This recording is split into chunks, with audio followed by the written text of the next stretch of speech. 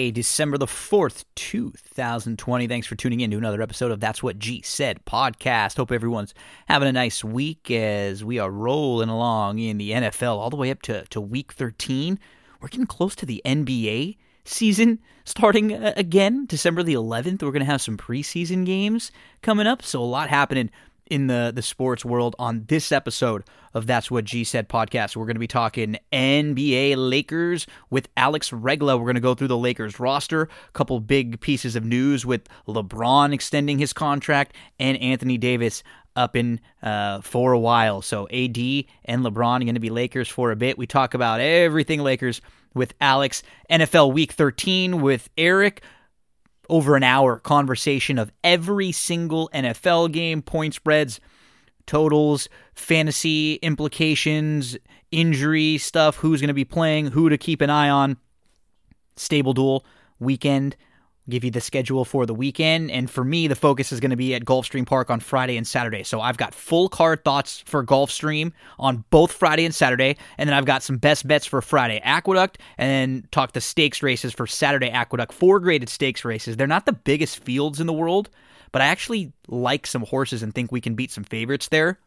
I have Peter Brady, old buddy from high school, joining me for about a half-hour recap of The Mandalorian. So this is not like some of the other recaps I've done where I just go over the episode quickly. This is a full, in-depth, everything that happened in the episode. Spoiler alert, we go through stuff that happened. We talk about what to look for moving forward. So if you are a fan of The Mandalorian, if you're a Star Wars fan, if you're a fan that's been watching and you're sort of a novice fan, or if you're an expert that knows all the canon, everything in the Star Wars universe, you'll enjoy this conversation because that's how Peter is. So I kind of ask him the questions and he fills in all the blanks for us with everything going on in The Mandalorian Season 2, Episode 5. Finish up with some thoughts on Saved by the Bell, the new reboot, Happiest Season, the Christmas movie on Hulu, and I also have Alex Regla joining me for a half-an-hour recap of All Elite Wrestling. Winter is coming. Huge things that happened on Wednesday night. Sting is back. Sting is in the All Elite Wrestling. We have a new AEW champion, too, with Kenny Omega. So, as expected, folks, we've got basketball, NFL. We've got Stable Duel stuff for the weekend. Friday and Saturday racing, Gulfstream and Aqueduct for both days. All Elite Wrestling recap, Mandalorian recap, and then some thoughts on the new Saved by the Bell and the movie Happiest Season, the Christmas movie on Hulu. I mean, when it takes me a few minutes just to let you know what's on the show, you know it is a packed, loaded episode. A couple quick hit things I wanted to get to before we get into the NBA with Alex. Sarah Fuller, big congratulations to Sarah Fuller, the first woman to ever play college football in a Power 5 conference game. She had the opening kickoff of the second half for Vanderbilt last weekend, so really cool for Sarah Fuller, the first woman to play college football. Any first nowadays are always amazing and incredible, and she's opening some doors there for many girls to come in the future. How about staying in the college football world? Jarrett Patterson. If you haven't heard this name, check out the 2 games that this running back has had back-to-back. On November the 17th, he had 31 carries for 301 yards rushing, 4 touchdowns, 9.7 yards per carry. He comes back on November the 28th with 409 yards rushing, 36 carries, 8 touchdowns, 11.4 yards per carry. He was 18 yards shy of the all-time single game record in college football. Just incredible run that Jarrett Patterson is on right now. Also, just a note for next week and for the next couple months, Shameless coming back, the final season, season 11 of Shameless on Showtime, one of my all-time favorite TV shows. So we will be having weekly recaps of every episode of the final season of Shameless right here on That's What G Said. They will begin next week. Big trade in the NBA. I don't know if it's a big trade, but it's a big name trade. Russell Westbrook and John Wall have been traded. Russell Westbrook to the Wizards, John Wall to the Rockets, and a 2023 John Wall and a 2023 first round pick. So two disgruntled point guards will be flip-flopping spots. And we'll see if either of these guys can stay healthy and help their teams contribute. So new surroundings for Russell Westbrook and for John Wall. Next week, I will also be recapping a documentary that I want you to go watch. It's on Showtime. It's called Belushi, and it's all about the life of John Belushi, who is someone that I have always been infatuated with. I did a project on him when I was in high school. I read the book Wired, which is a very controversial book, and I was very excited to watch the Belushi documentary on someone who Rolling Stone had in 2015 put together a list of every SNL character, every SNL actor, everyone who's been on SNL, and Belushi was ranked number 1. The biggest star, the most impactful. So I'm going to talk all about the Belushi documentary next week. So as you see, we're starting to get bringing back a lot more entertainment. Just because I love there's a lot of good TV, a lot of good stuff out there right now. And anytime I can get someone to come on and talk about something with me for a few minutes, or maybe point some of you to a show or a movie or something that I found interesting, I'm always going to be doing that. So something to keep an eye on next week. We'll be talking some Shameless. We'll be talking some of that Belushi documentary. You can watch actually both of those over on Showtime. Alex Regla coming up, talking some Lakers. But first, we're going to talk a little bit about Thrive Fantasy. Thrive Fantasy is a DFS, a daily fantasy app that focuses on prop wagering. So what you do is you select your lineup, picking 10 out of their 20 options for prop. You're going to be picking over or under.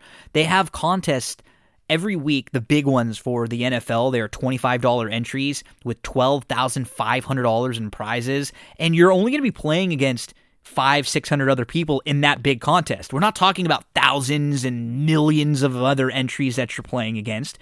You win over $2,700 if you take home first prize there. It pays out the top 130, so it pays you out if you have a good week, but you don't get the opportunity to win. You're still going to get some money there. And this is a really cool app because it's more than football. We're talking NFL, NBA, MLB, golf, League of Legends. You can play in head-to-heads. You can play for as little as $1. I think they even have 25-cent contests all the way up to $1,000 contests. You can get involved on Thursday football, Sunday only, Monday night contests for their games. The big one, though, is that $25 entry fee on Sunday, $12,500 in prizes. Promo code GINO. That's the key here.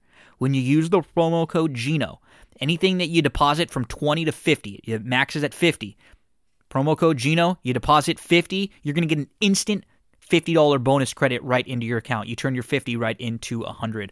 Promo code GINO, Thrive Fantasy. If you like to bet football, if you like to play fantasy football, if you like to bet props, any of those, you will enjoy this Thrive Fantasy. But don't forget about that promo code GINO.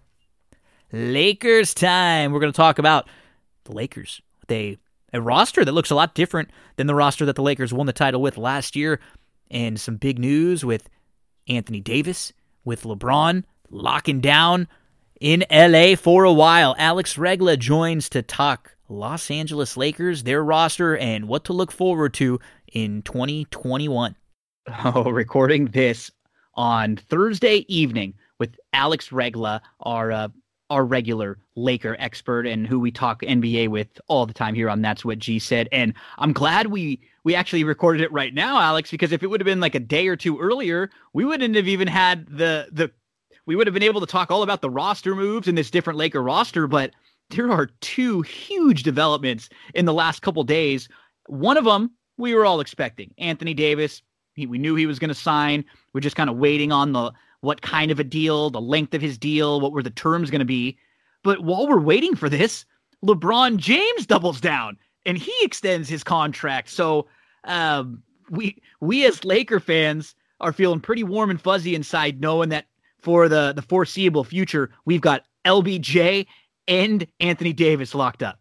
Yeah, like you said it right there. Like I was not expecting LeBron news. The Anthony Davis news, it was dragging. I was trying to guess like all right, when Yeah. is this going to happen? He said Why? Thanksgiving. And you start to get negative a little bit. And you're like, there's no way, right? He's not doing anything. Yeah.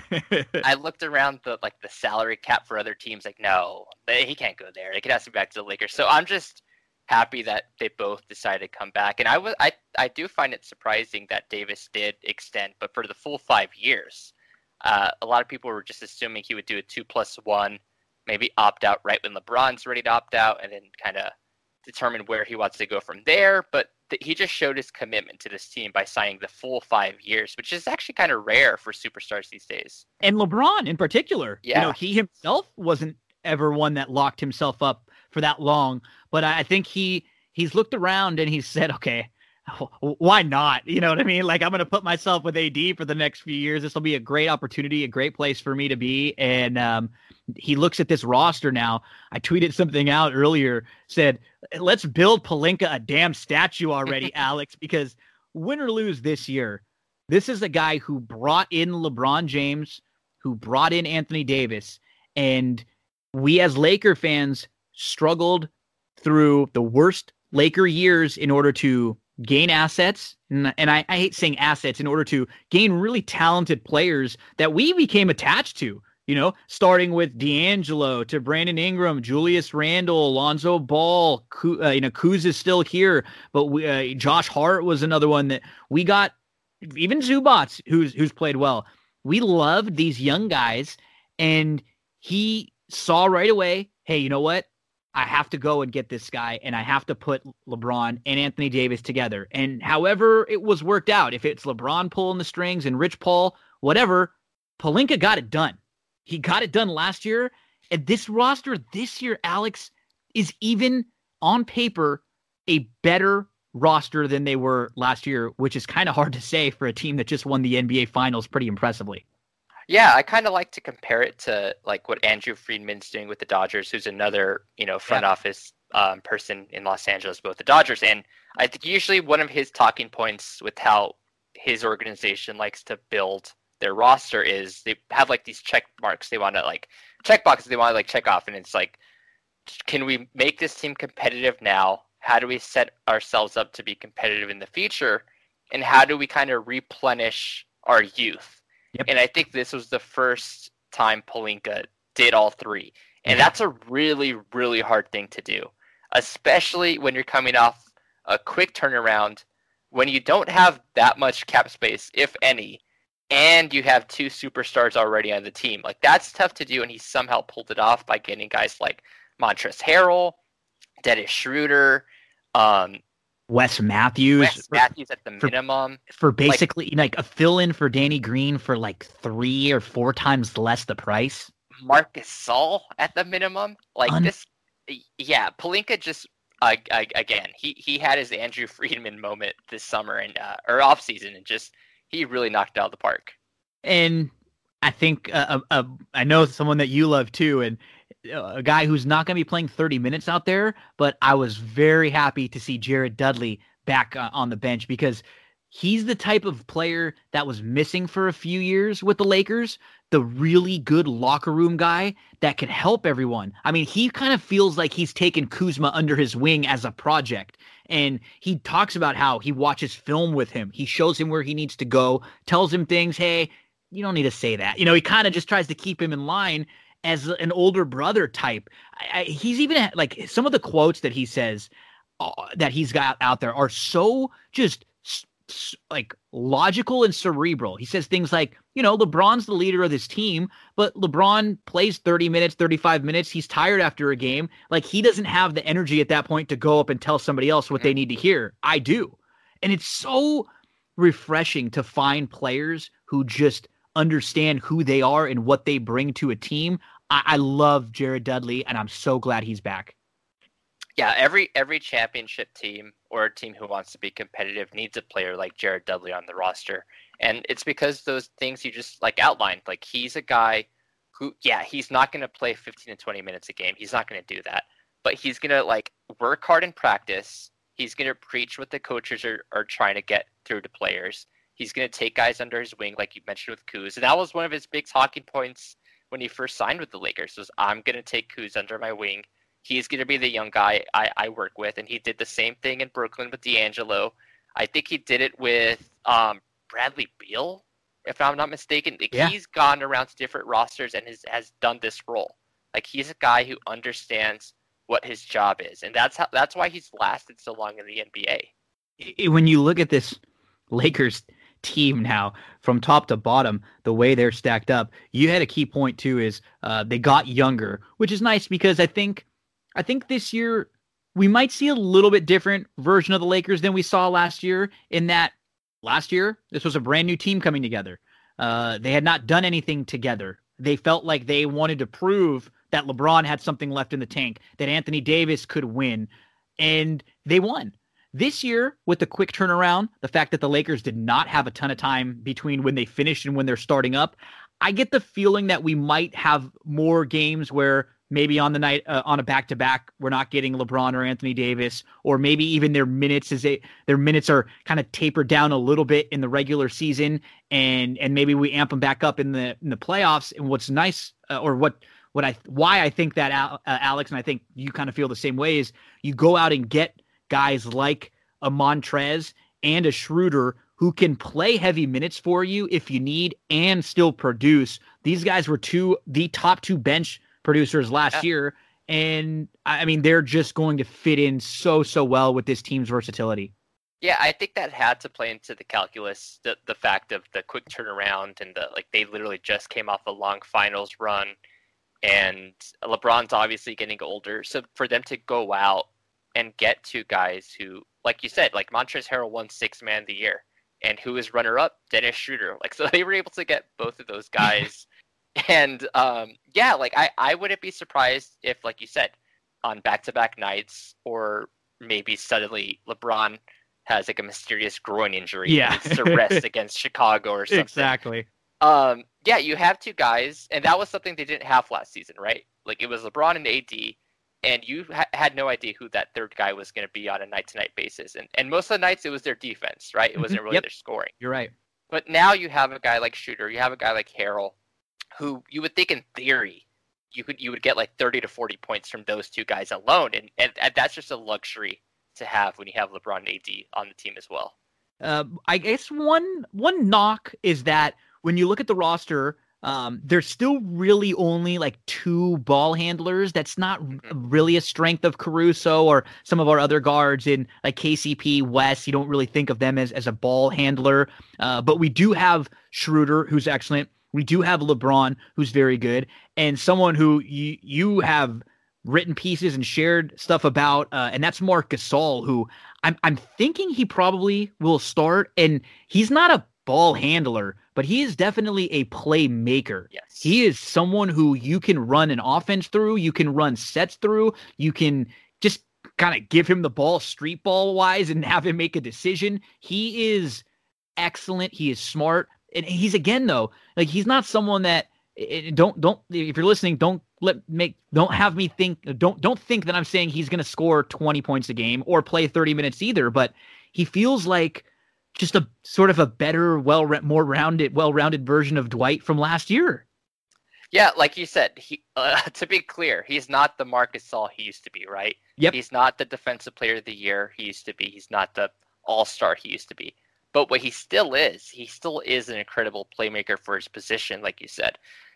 He's another guy I think they can run the offense through when LeBron is tired, or if he's in foul trouble, or if he's not playing that night. He's a guy who can either throw the ball into the post or the high post around the three-point line and just run like weave action, dribble handoffs, pick and pops. Like, he can find guys much like his brother used to do, right? And much to kind of how like Denver uses Nikola Jokic. Yep. Where he doesn't move, but if everyone else moves around him, he'll find you.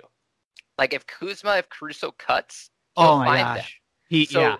That's why I personally am really excited about Gasol, is because we haven't had a center on the Lakers who, one, can space the floor. He's still a really good three-point shooter. And two, can play make the way Marc Gasol does. And he also kind of fills the void Dwight left, where we need a guy who can defend those bigger centers like Jokic and Embiid.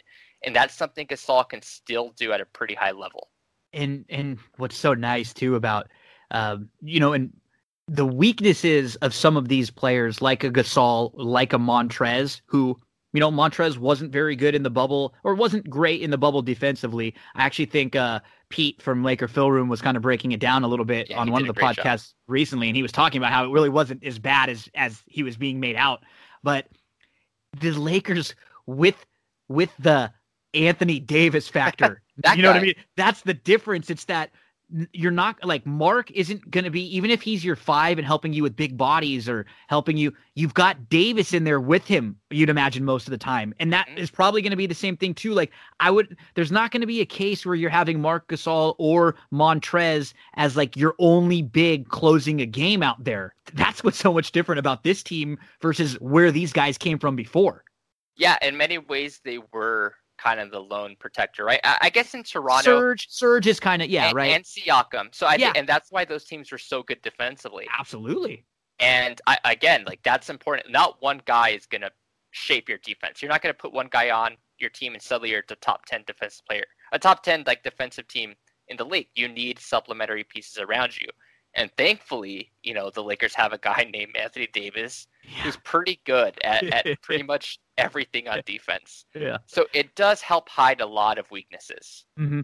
I mean, we just stack up the way this, maybe starting lineup and possibly bench unit looks. One thing that we already heard the other day was Schroeder said, I want to start, which I have some mixed feelings on in that as a player, I love everybody wants to start, everybody wants to finish, and that's what you want to hear. As a Laker fan, I don't like it because last year was so perfect in that nobody said anything about anything. Like everybody was just, whatever you need me to do, I'll do my role. We'll do that. But so with Schroeder, 1, do you think he starts? 2, where do you kind of stand on like what lineup would you like to see starting? And is it even that big of a deal if he starts, if he comes off the bench? Where do you stand with all this?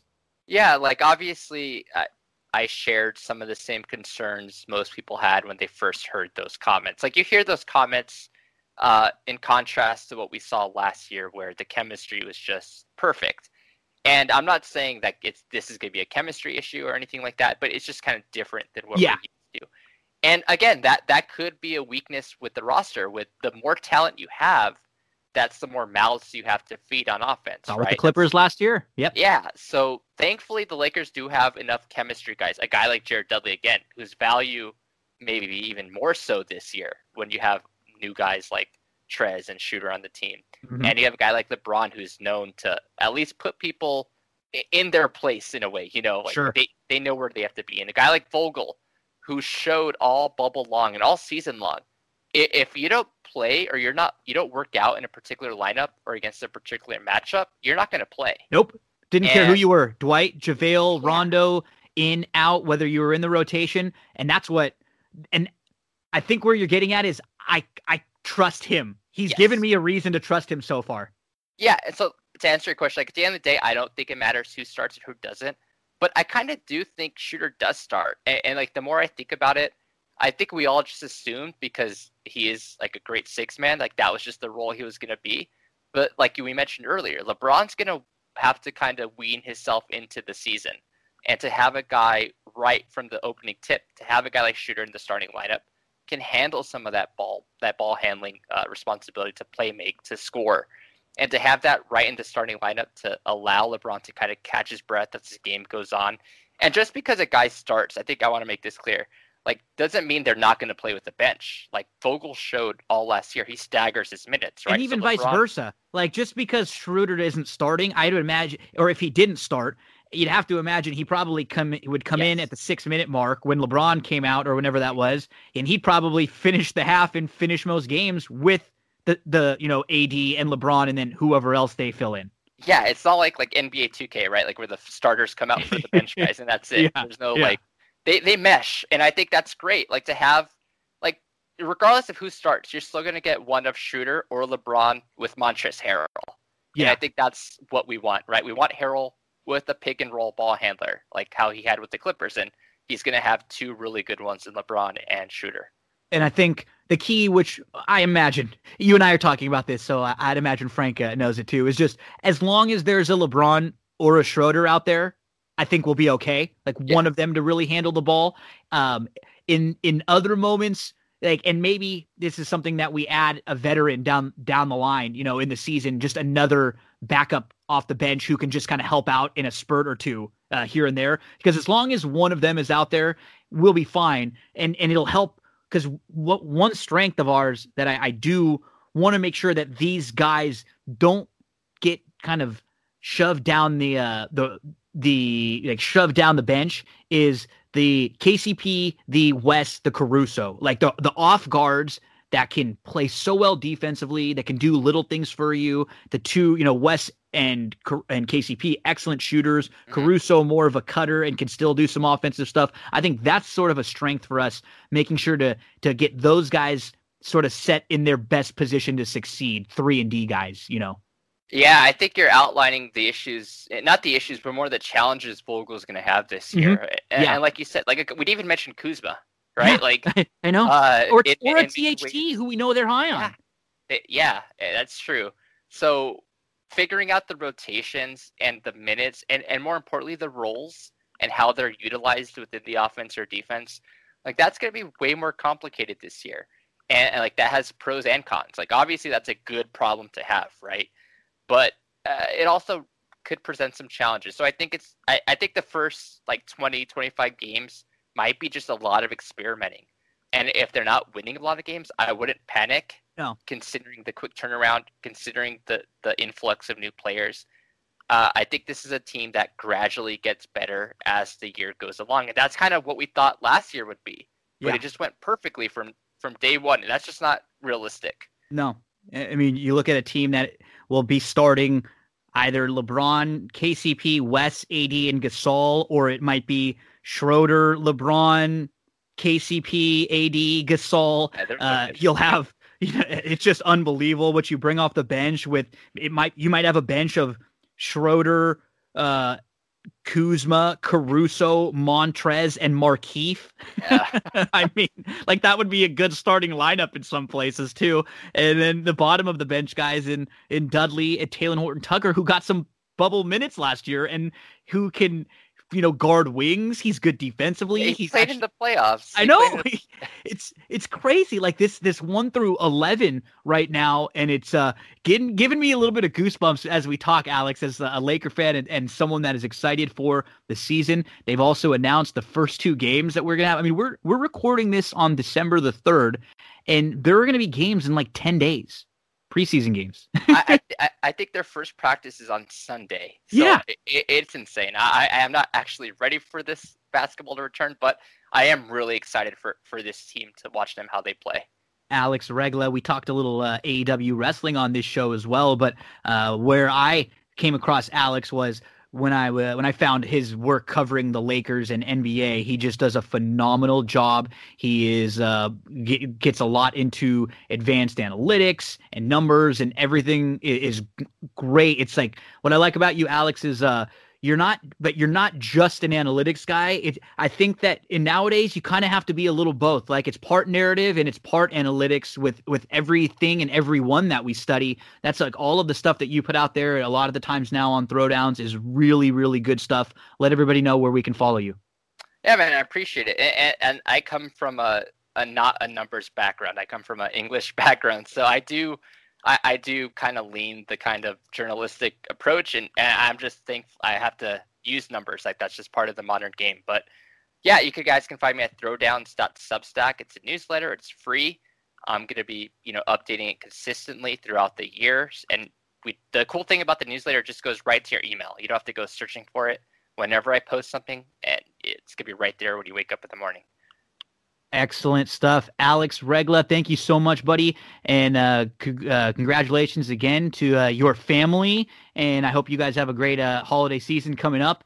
Man, we'll be talking. I'm gonna be getting back to you in a few weeks because we have games on the 22nd and the 25th right out the bat. Clippers, Mavs. So Laker fans, get ready and make sure you give Alex Regla a follow. Thank you so much, buddy. Thank you, man. Looking forward to it. Okay, we will finish up NBA and we will transition in just a moment. Don't go anywhere on That's What She Said. Big thank you to Alex. You're going to hear him back in just a little bit when we talk about AEW All Elite Wrestling and their big Dynamite show from Wednesday night that was titled Winter is Coming. Big thanks to Alex. We get set for the NBA season. It's the 4th when you're listening to this, December the 4th. On December the 11th, there will be preseason games 1 week from now. Time to talk about Cindy Carava, full-service realtor. Cindy Carava, longtime sponsor of That's What G Said. Her website, CindyCarava.com, is where you can find everything you need. Now, she's a full-service realtor. What does that mean? She can help you in many different ways: selling, purchasing, leasing. She can help you find a vendor like a handyman, a painter, a landscaper, gardener that she personally uses. She can help you getting pre-approved for a home loan. She can connect you to lenders that she works closely with and can highly recommend.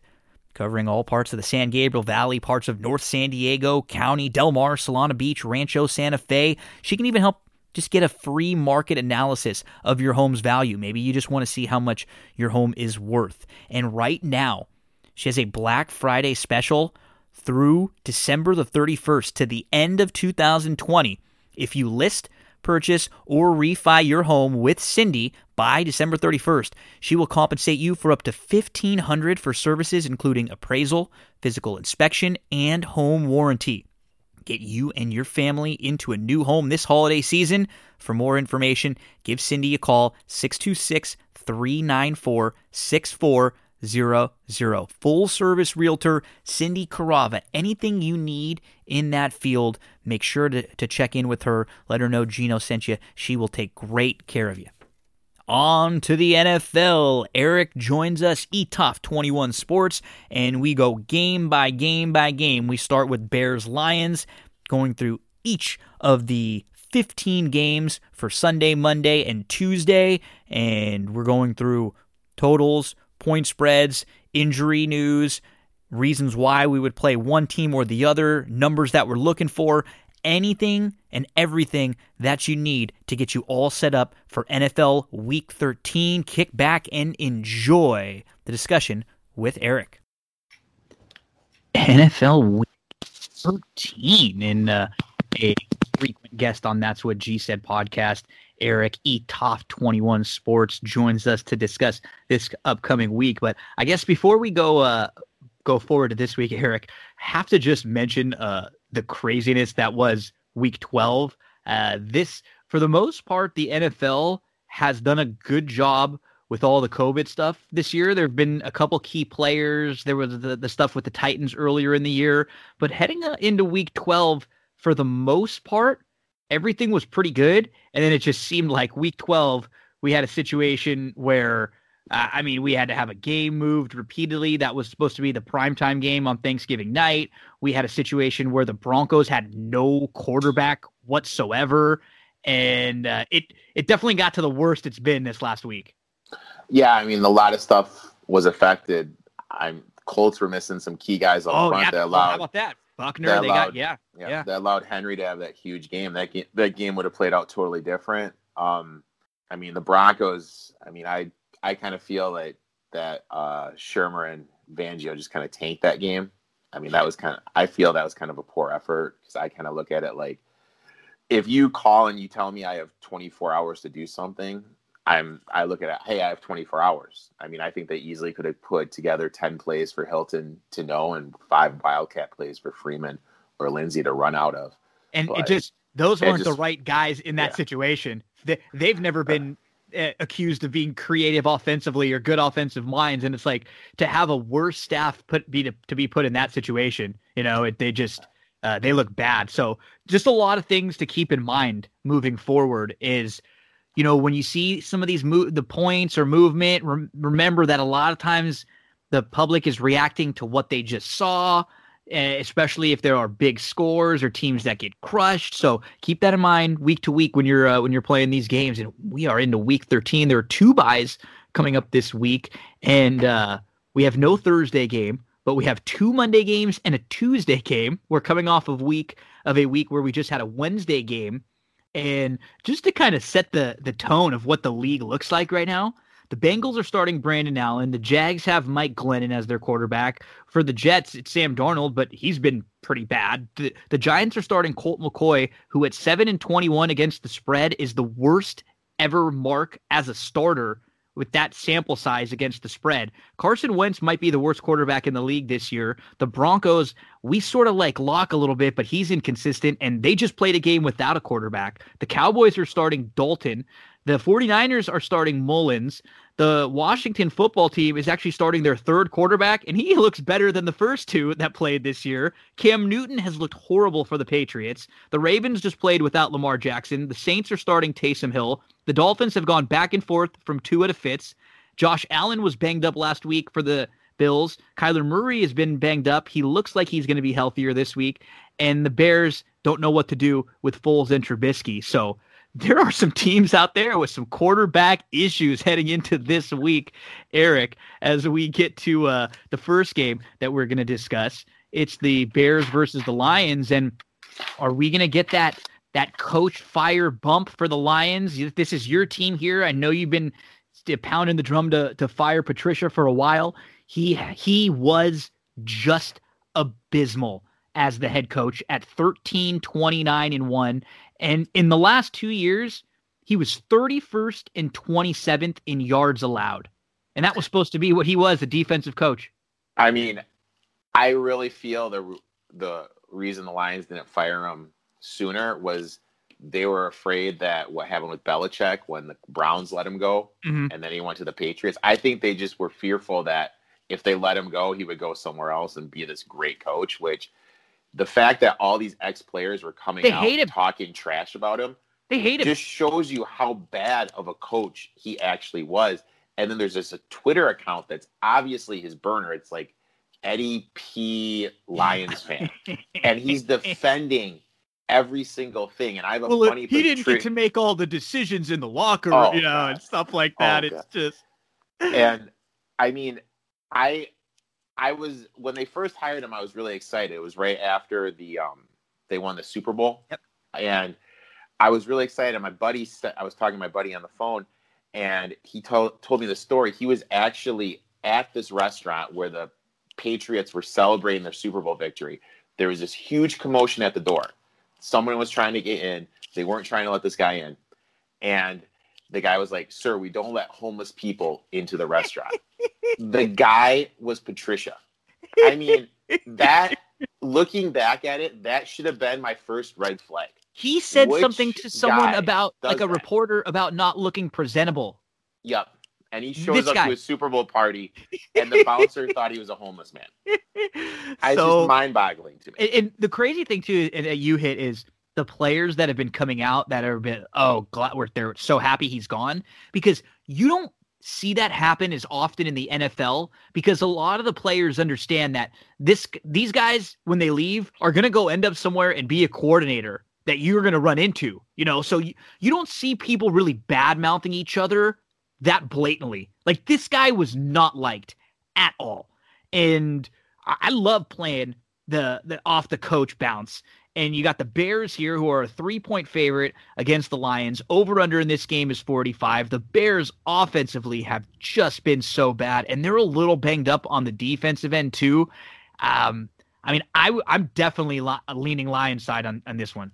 I am going to wait to see. It keeps on fluctuating between 3 and 3.5. I'm definitely going to be on the Lions. You can get the 3 right now. I'm going to hold out for the 3.5. Yep. In terms of the Bears, Foles and Trubisky are both upset with the play calling. They feel like the play calling isn't giving them a chance to succeed. You have Nagy calling out the players about not giving an effort, which is not good. That should be handled internally. You shouldn't be voicing that stuff out in the media. Lions' offensive line is actually the strength of the team. It's graded out pretty good by Pro Football Focus. And Akeem Hicks is banged up. If Akeem Hicks doesn't go, that's huge for the Lions, because they would be able to get the running game going with Swift if he's able to play. They came out today saying he had an illness.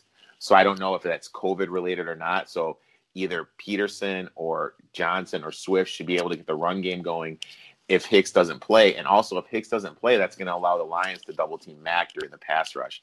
I'm definitely going to lock in the Lions 3.5, and also if I can find plus 150 or higher on the money line. Yeah, I agree. I place a money line here. Lions are 4-7 on the year, 4-7 against the spread, and the Bears are 5-6, 5-6 against the spread. As we move along to game number 2 on the slate, Saints Falcons. The Saints are now 9-2, 6-5 against the spread. Falcons are 4-7, 5-6 against the spread. This game is Saints -3 on the road against the Falcons. Over under in this game 45.5. 45s are up on the board.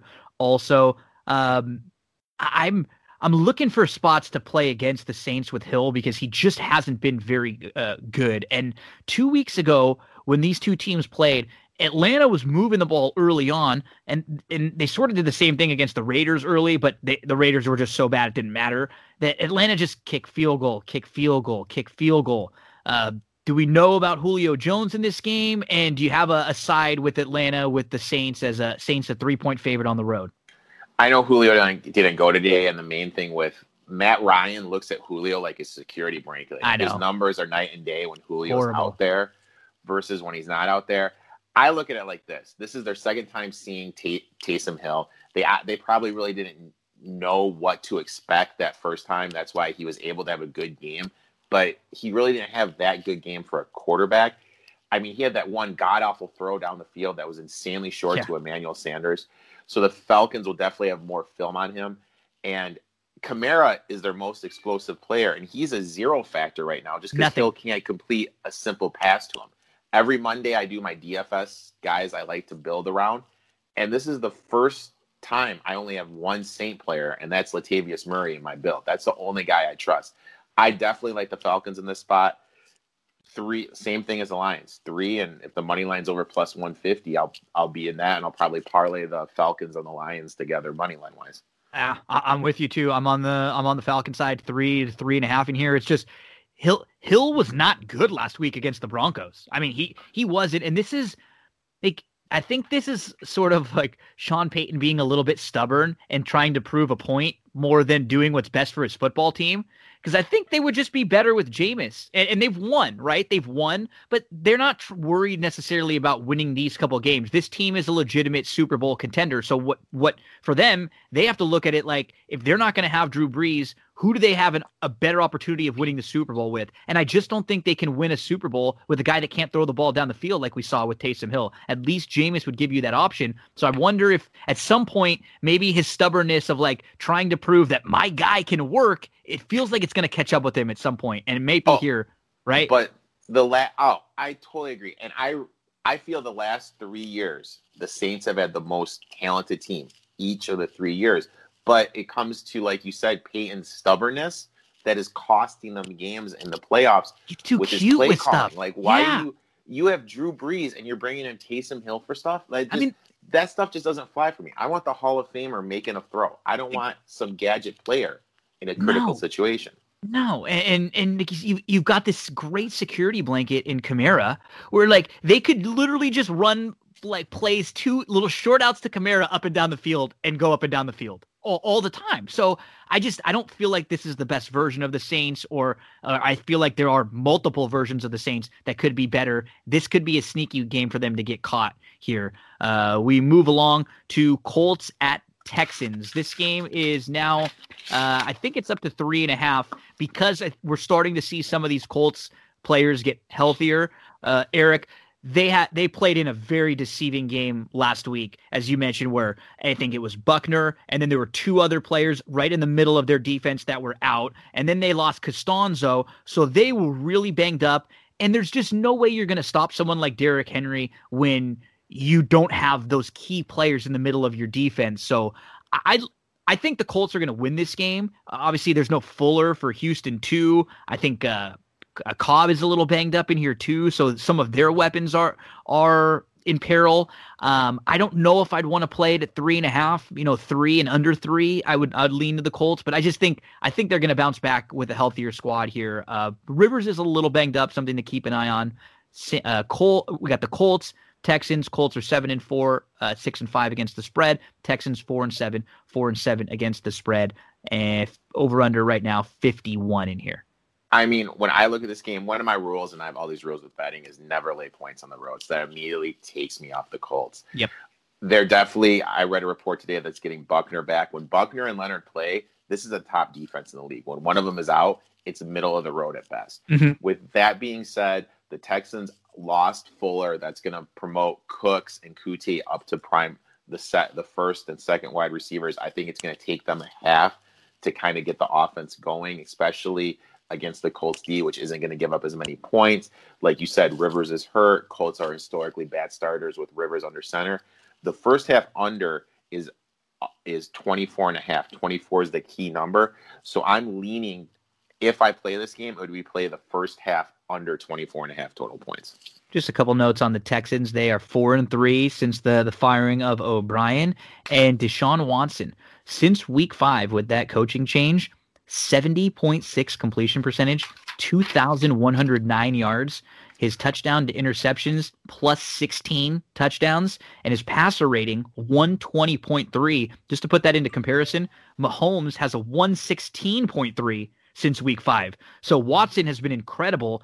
The problem is that their defense isn't any better, and they just keep losing weapons. He can be as good as he can, and they're probably closer to a 500 team than their 4-7 record because they still lost a couple of games. One that you and I were on when they should have beat the Titans, no doubt about it. So I don't have a strong opinion on this one way or the other. Eric likes that under in the first half.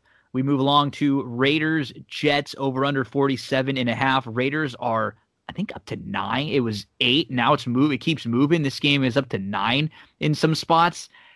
The Jets are awful. They're terrible. Gase is bad. But the Raiders, if this was a game where the Raiders were just coming off the Kansas City game, I played against them last week. It was a brutal spot for them. This feels like at least you got punched in the mouth, and now you have a little bit of time to realize it. But the Raiders did have to travel last week, go back, and then travel back across the country. It's up to 9 here. This is the point of the year last year when the Raiders absolutely fell apart. Are they going to bounce back in this game against the lowly Jets? I mean, first of all, did you see the report that came out that Gase admitted he hasn't done anything for Darnold's development? Yeah. I mean, and the other day when he lied about the play calling, they told him it's just he's so stupid. It's just amazing to me. Like why would you say it? Why would you say that about the play calling? Why would you admit you're supposed to be this offensive genius and you're not developmenting your young quarterback? It just, the whole situation is just mind-boggling to me. I look at the Jets schedule and I say to myself, they obviously don't want to go 0-16. When is the game they could win? I'm thinking it's either this game or the last game, week 17 against the Patriots, so the Patriots just shut everything down. What the number is screaming to take the Jets. But at the end of the day, both these teams just have way too many questions for me to be anything financially invested in. Gruden is running Josh Jacobs into the ground like he did to Cadillac Anderson back in the Tampa Bay game. Jacobs probably has 2 years left in his NFL shelf life just because of how much running they're doing. They're running the ball 53% of the time. That's by far the most in the NFL. And he's just ruining Josh Jacobs' longevity of his career. I just can't be anything invested in this game because I have so many questions on both teams. If it's got to 10, I'd take the Jets side. At 9, it's still kind of in between for me. I can absolutely see the Jets with a late backdoor to cover in this game. But this feels like a game for a Raiders team that was just knocked out of the playoff mix. This is like their season. They have to come back and play better. It's not easy to go on the road, cross the country back and forth. And that loss to Kansas City a couple weeks ago, it might have broke their heart a little bit too. So we'll see. I'm with you. I don't have a strong opinion either way. Raiders 6-5, 7-4 against the spread. The Jets 0-11, 3-8 against the spread with the coach that just said he hasn't prepared their top pick quarterback that was supposed to be their franchise quarterback, and a coach who earlier in the week got called out by a reporter for blatantly lying. They were like, "Coach, you were calling the plays," and he was like, no, I wasn't. It's like, well, we had a camera on the other coach who you said was calling the plays, and he was not even talking. He didn't have a headset on. There was no way he was calling the play. Oh, so that's what this guy, there is something to be said about having to have a certain type of personality to be a head coach. That's the difference between being a coordinator and a head coach. And that's the reason why there are a lot of very good coordinators that when they become a head coach, they're terrible because they don't have people skills. They can't connect. We saw this the first time that he had his first press conference where his eyes were like frozen and he was like looking ahead. He just doesn't connect very well.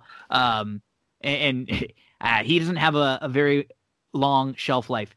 He's gone. Jets. He's and gone. It shows you like Peyton Manning, like he was the OC when Manning had all those. He's been living off him. Denver. But it just shows you like if you're able to button hook your career to somebody in the NFL, just the longevity you will have being crap. I mean, the Dolphins from a couple years ago were good. Like, think about how many of those players from those Dolphins teams have left and gone and been very impactful or good other places. Tannehill, Drake, Minkah Fitzpatrick, the wide receivers. Parker was terrible and didn't really get going until he left. Like, he like makes good players bad. Yeah, it just amazes me as a job, to be honest with you. It does. And we move along to Titans Browns here. And this one is 5.5 or 6. The Titans are favored. And this is a game that I really like this week, Eric. I've watched this Titans team repeatedly through the year, and they're coming off of games that look really, really great on paper, right? You're talking about a win against the Ravens, and then you're talking about another win against your rivals in the Colts. But I mean, they were both banged up in both of those games, right up the middle, right where the Titans want to hit them. I think this is a sneaky matchup, and I feel like there's a little value on the Brown side. Out of every game on the board, this is the game that I love the most. You have, like you said, the Titans coming off their game of the year where they played great against the Colts, who are missing some very key pieces in the defensive end that allowed Henry to have the monstrous game he had. Guess who's coming back for the Browns this week? Myles Garrett. I know you're a Rams fan, but I'm sorry. I really feel Myles Garrett's the best defender in the league. He's right now. He's absolutely on the very short list. He's right there with Donald. Absolutely. So that's and the Titans, they have trouble in the offensive line. They're banged up in the offensive line. The reason why Jonnu Smith's production has dropped the last 5 weeks is because he's actually not running as many routes. He's staying in the pass block. So you got Garrett that's going to come in and attack a weak offensive line, going to stop the run. He's going to get to Tannehill. And then you have the Browns, who have the best running game in the NFL with Chubb and Hunt. They're going to use that running game to set up the play action that's going to attack the Titans, who are the 26th worst team defending the pass. I love the Browns plus the 6. I love the Browns to straight up win. And the over-under is 53.5. To me, both these teams, when they get the lead, just take the air out of the ball and just run the clock. That's way too high. I'm going to be on the under in the game, too. I like all three of them.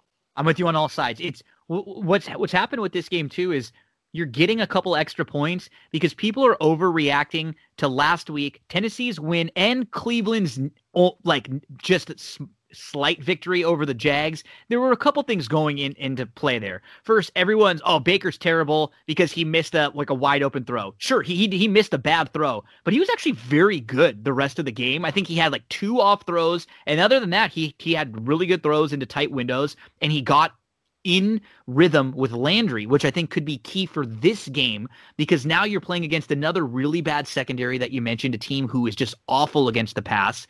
And late in that Jags game, there was some questionable officiating that gave the Jags an opportunity to score that made the game closer than it was. If the Jags don't score late, Cleveland covers that game, and we might not have gotten an extra point or two. Maybe we would have, but still, in the overreaction from what it was early, this thing has already floated up a couple points. I do like Cleveland quite a bit in this spot, and it's liking Cleveland and thinking they've been decent this year and a little bit better than people think because they've had to deal with that bad weather. It was almost like they were in a different world for a month with all these bad weather games. So a lot of their numbers and their stats, when you look at them, they don't really add up. They're not high on DVOA and stuff. And I think some of that is built in because of their weather. They weren't able to really have these games where they passed the ball and moved smoothly. And we saw last week, their offense can hum when they have everything going. You bring Garrett back to help them shut down Henry. Yeah, you and I are definitely going to be watching and rooting for the Browns this week. I also agree.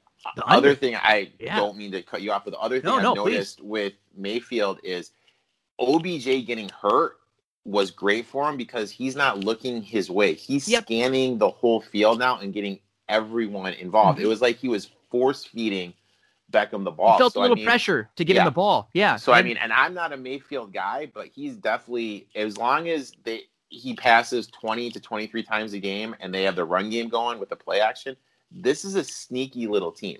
Yep.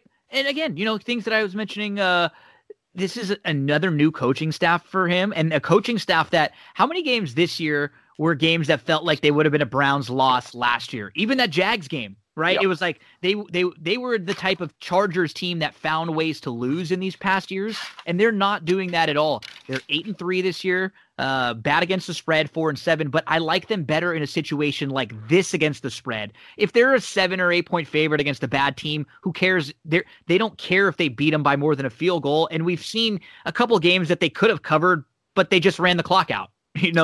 The game when Chubb went down, things like that. So we got the Titans, who are also 8-3. They are 5-6 against the spread in a very intriguing matchup this weekend. We're both on the Browns. We're both on the under there. Also, we move along to Dolphins, Bengals, and Dolphins are an 11.5 point favorite against the Bengals. And a lot of this is because of the quarterback situation here.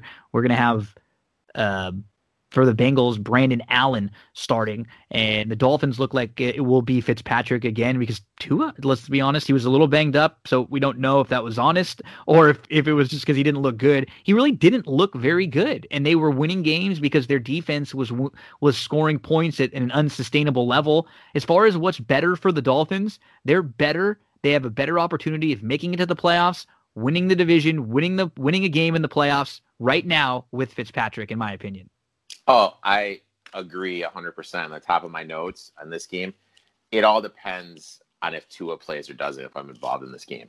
I when we did our draft, when I came on your show and did the draft preview, I had Tua as my fourth best quarterback. I've been against Tua the whole time. From day one. And he's got a lot of flaws. And I truthfully feel that his thumb isn't as banged up as they're saying it is. And Flores is realizing that to make the playoffs, which for a young team to make a playoffs is huge, to win a game in the playoffs is even bigger. I think he was realizing Fitzpatrick gives him that best opportunity. If Fitzpatrick is playing, this game is a pure stay away for me. If Fitzpatrick is sitting and it's Tua, I'm going to be in on the Bengals for sure. The Bengals, unfortunately, without Burrow, are now 2-8-1, 7-4 against the spread. Miami 7-4, 8-3 against the spread here. And this is a big game for Miami. The loss a couple weeks ago to Denver is a loss that may end up hurting their playoff chances down the line. So they can't take any game lightly. And I agree with you. But when you look at the Bengals, though, I mean, they're competing. They're in games. Oh, they battled last week. I know. They're definitely trending they're in better the right with direction than with Finley for sure. They're just, I mean, if they just get one more offensive lineman and a pass rusher, they're set. Assuming Burrow's healthy, of course. But I mean, they're competing for Taylor. They're actually a little ahead of where I thought they'd be at this point. They're in a tough division too. I like this team in the future moving forward with a healthy Burrow. This over-under, this total is around 42.5 as we move to Vikings-Jags. Vikings, this game is up to 10.5 now. Is a 10.5 point favorite against the Jags. Over-under is 52. I believe they're going to get Thielen back from the COVID list. The Vikings are. Jags are 1-10, 5-6 against the spread. Minnesota 5-6, 6-5 against the spread.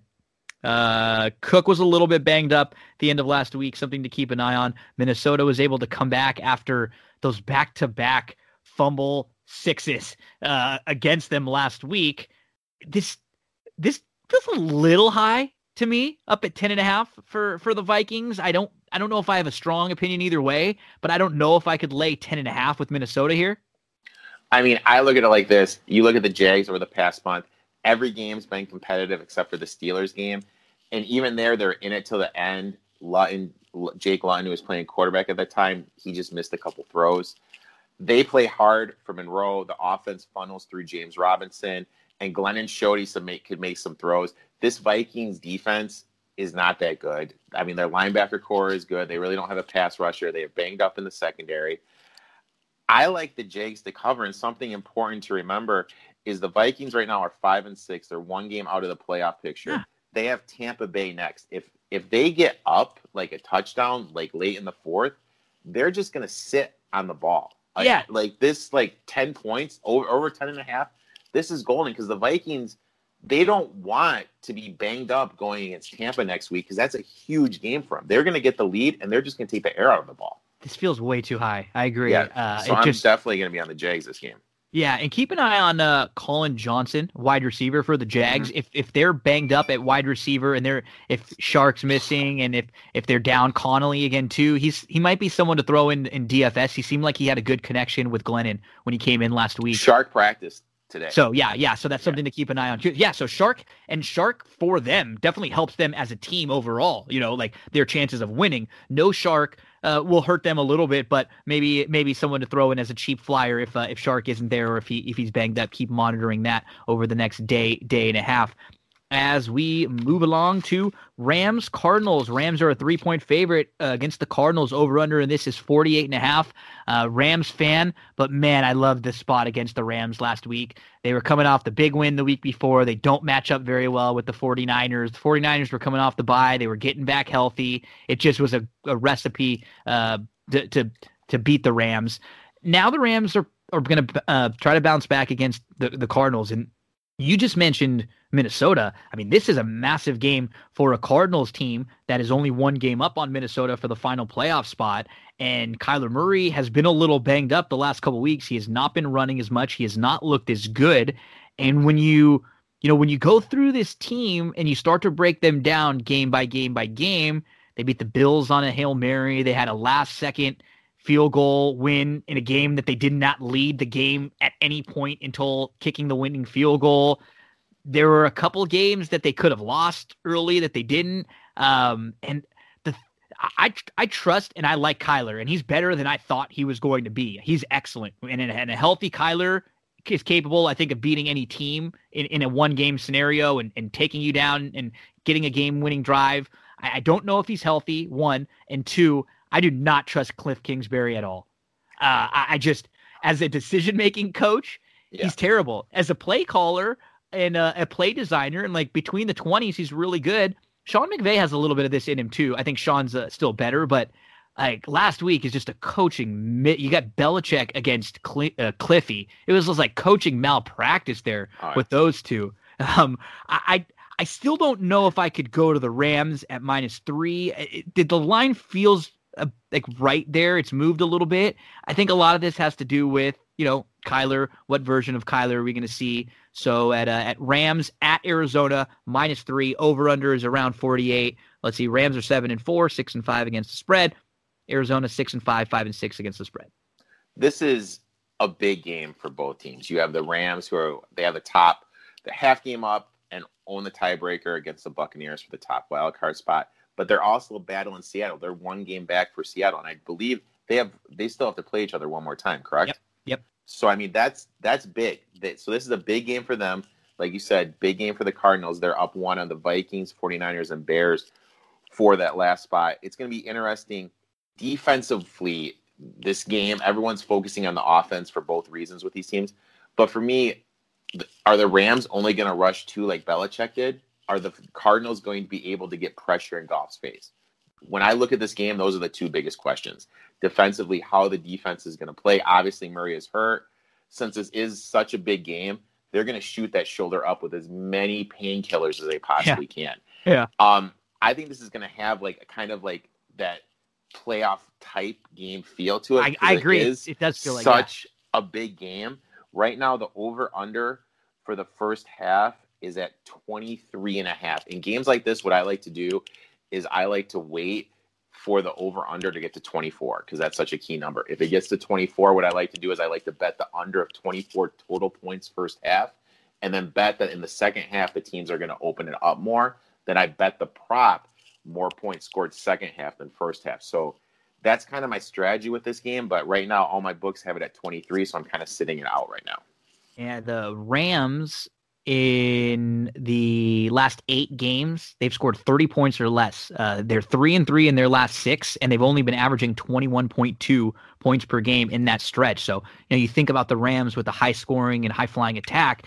This year for them, it's been a very talented defense because they were so skilled at some of the key defensive positions on the front and then in the coverage spot with Ramsey back there. So this is a fascinating game to me, and I really don't have a strong opinion one way or the other. Just a massive game for both of these teams coming. And the Rams got some weapons too. Like I really feel like I've been a huge Akers guy. I thought I know he's been hurt, and that's why he hasn't been able to get in the field. But I thought last week against the 49ers, and I was on the 49ers too, I thought he looked way more explosive running than Henderson did.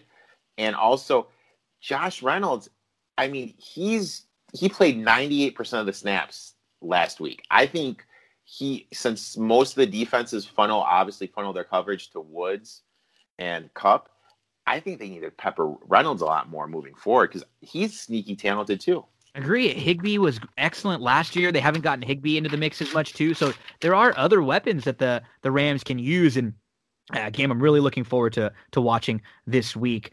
We have, as I mentioned earlier, I think it's 7-21 against the spread as a starter. Colt McCoy has the worst against the spread numbers as a NFL quarterback starter with that sort of a sample size. And he will be the QB for the Giants this week. And they're going to be playing against the Seahawks.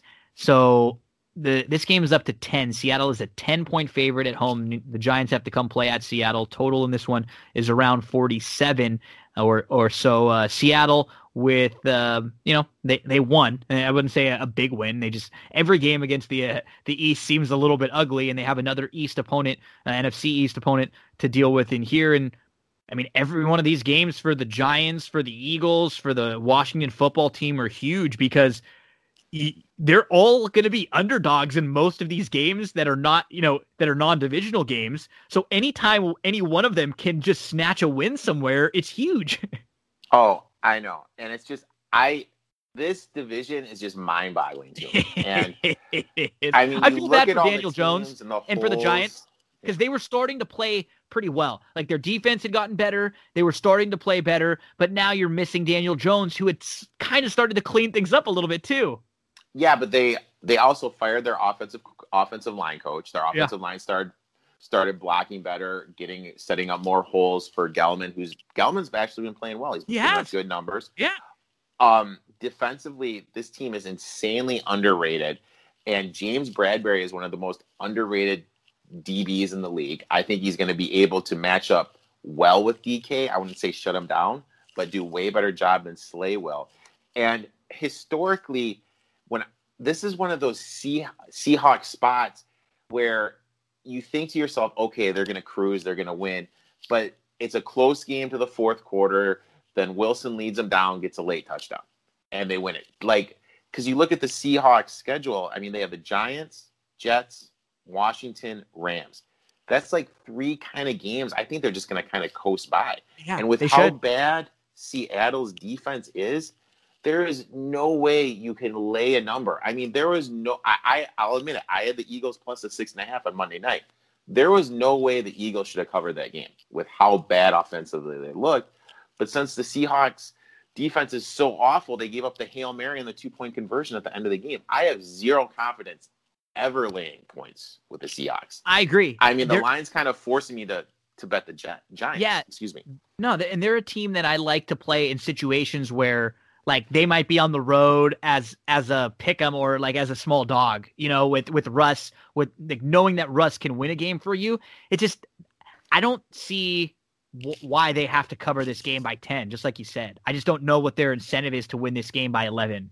They're just trying to keep healthy. Exactly. When Giants can get a late, like, garbage time cover to, like, I couldn't, probably not going to play I probably won't play it, but I definitely couldn't play Seattle. I'd be leaning on the Giants side, no doubt. They're 4-7, 7-4 against the spread. Seattle is 8-3, 6-5 against the spread. We move along to the Packers versus the Eagles, and man, how the Eagles have fallen. The Packers are an 8.5-point favorite here, so they're the home team. Over under in this game, 47.5, 48 in some spots. I mean, it feels like 20 years ago when the Eagles won the Super Bowl, and not just a few. The coaching staff has not looked really the same since Reich left. And Wentz, I mean, this year, he has been so bad. I know they're banged up. I know they've been missing a lot of weapons and stuff. He has been horrible. I mean, I don't think Green Bay is necessarily a world beater either. They have plenty of issues themselves on the defensive side of the ball. I don't know how strong they are, but I just, man, from a pure disappointment in a football team, like how easy would it have been for Philly to just have a 3 or 4 game lead in this division this year? Oh, I mean, they've been awful. They've been awful. But this is the situation as a bettor that I look for and I love. You have they just came off a Monday night game too, where they looked horrible. Everybody saw them look horrible. And everyone saw the Packers look good in the primetime game on Sunday against the Bears. So I mean, I hate laying points with like we were saying with the Seahawks. I hate laying big points with the Packers. Anything over a touchdown like this. Oh, I love the Eagles in this spot just because there's some key secondary injuries with the Packers. Like Alexander, who's their best corner, is hurt. They struggle against the run. And I just want to know when is Peterson, when is the light going to go off that says, hey, I'm only giving Miles Sanders, who's my most explosive player by far, 15 touches a game. He needs to be between 20 and 25. Have it be the screen game, draws, whatever. He's not touching the ball enough. And this situation, it was a couple years ago. Hell, it may have even been the year where they won the Super Bowl. Eagles were 0-3. All this talk about them going 0-4. They go into Green Bay. It was a Thursday night game. I think they were catching 6.5 or 7. They straight up win. I love this. Does feel like a win. This does feel like a game they're going to win because they got a tough schedule coming up too, and I know this is like one of those weird tricky games, and you're getting a few points already built in because in just the last couple of days the thing has gone up a couple points. Oh, I mean, I'm looking at Bet Online right now, which is one of the main books I use. It's at 9 and plus 320. I'm definitely going to be invested in both of them just because, like you said, like when your back's against the wall, which basically it is for the Eagles, and they looked so bad, it can only go up from here. But I really do feel that in order for them to win, this has to be a huge Miles Sanders game. Yeah, the thing about them that's so polarizing too is that they're different from other teams that are quote unquote bad in that like some of the other bad teams, we're playing them in a spot and we're playing them because, the team that they're playing against had a short week or has missing player, this and that. Like the Eagles are a team that actually have ability. Like they have talent. They just don't put it together like enough. And if they do, like any week, if the Eagles just blew out even a good team, it wouldn't be that surprising. Because they have like the template is there. Like you said, you get Miles Sanders involved. All of a sudden, it makes things how much easier for Carson Wentz to where he's not forcing things into tight windows. The windows are more open. They've got some playmakers on the defensive side of the ball. Like they shouldn't be this bad of a team. So whenever they're a huge dog like this, it's hard to look away. And I could never play Green Bay in this situation at all. Even how bad Philly has looked because it's there still. They still can beat a team like Green Bay, and you can't really say that for a lot of the other bad teams in the league. Plus, they're getting Zach Ertz back, so that's another weapon. So they have Ertz, Dallas Gallagher, who I think is their best receiver. He's a matchup nightmare. I mean, they're getting pieces back. Packers are bad against the run, banged up secondary. I mean, you just got to take the Eagles here. I'll straight up to win and plus the points.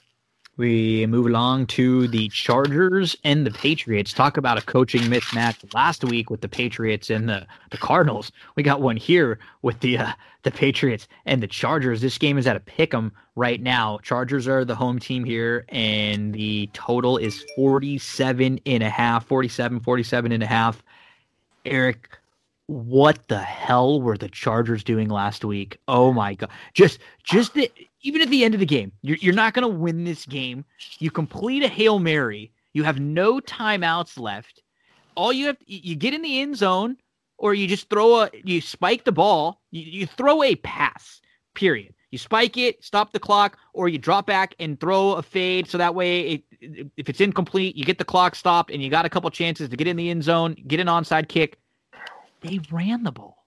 Oh my God! I don't think I've ever seen anything that stupid. I mean, to be honest, Anthony Lynn. I watched Hard Knocks. He came off like such a great guy, and and I think that's why he's gotten opportunities to be a head coach, because he seems like a really good guy. But he didn't even know what to say when he was asked about it after. He kept saying, I don't know. They asked him why we did it. I don't know. I mean, it's gotten really out of hand for this team. And I was livid because I was perfect at the 12 o'clock games. And my last play in the 12 o'clock games with Chargers plus 4.5. Herbert hits that Hail Mary. I'm thinking, okay, jump ball Mike Williams. We get this home. Yeah. I'm like, what are you doing? And the thing that Lynn has done, now granted, every complete polar opposite than Patricia. No one says a bad word with him. Great guy, everything. But he's kind of built that culture of losing. Yes. And they just can't win these games. And for a young quarterback, that's a pretty big thing if you don't learn how to win. Right now. You can't let it go any farther. You don't want to give him another year of that. It's actually, I mean, thinking about it makes me more impressed with Herbert, that he's doing this with an Anthony Lynn head coach, and they've started just kind of like letting him throw the ball. And now they've got Eckler back, who's a weapon. It's just, what's so frustrating about this team is every one of those games is like a one possession game.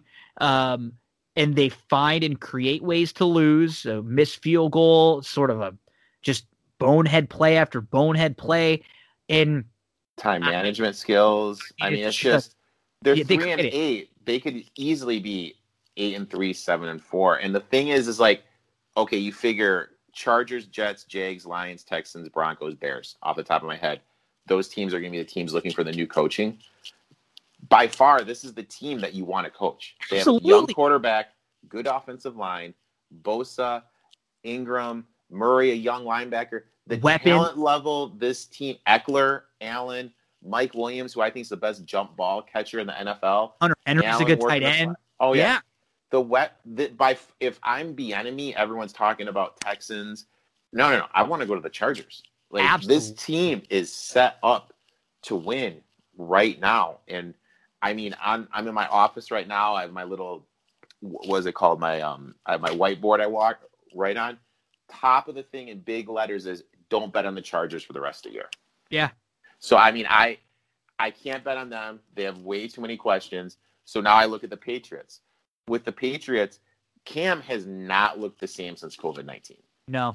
COVID-19 has completely changed. Like, I don't know, because I don't talk to him. I have no connection with him, but my eyes are telling me he's nowhere near what he was before COVID-19, before he got it back in. He just doesn't move. He doesn't. No, he's not moving, slower, everything. And he's missing, like, the throws that he's missing. He wasn't missing those players earlier in the year. He's never been a quarterback that anybody would say was the most accurate quarterback in the league, but he has a strong arm. And I think when he has his good games and when he's good, he's more accurate than people think. But I have to say, the last few weeks, he has been atrocious. I mean, he's missing guys wide open. He single-handedly should have lost. He's already lost them a game when he turned the ball over against the Bills when they were driving and they could have beat him earlier in the year. And basically, I mean, he should have lost them the game last week.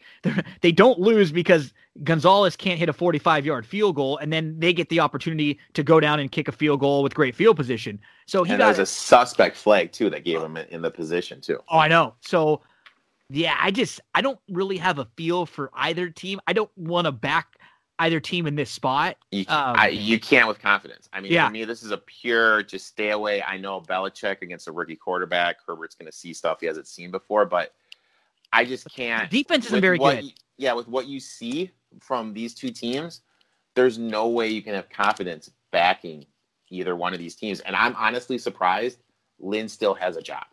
I agree. And I think these are the teams that you back in a spot and when you're not backing them.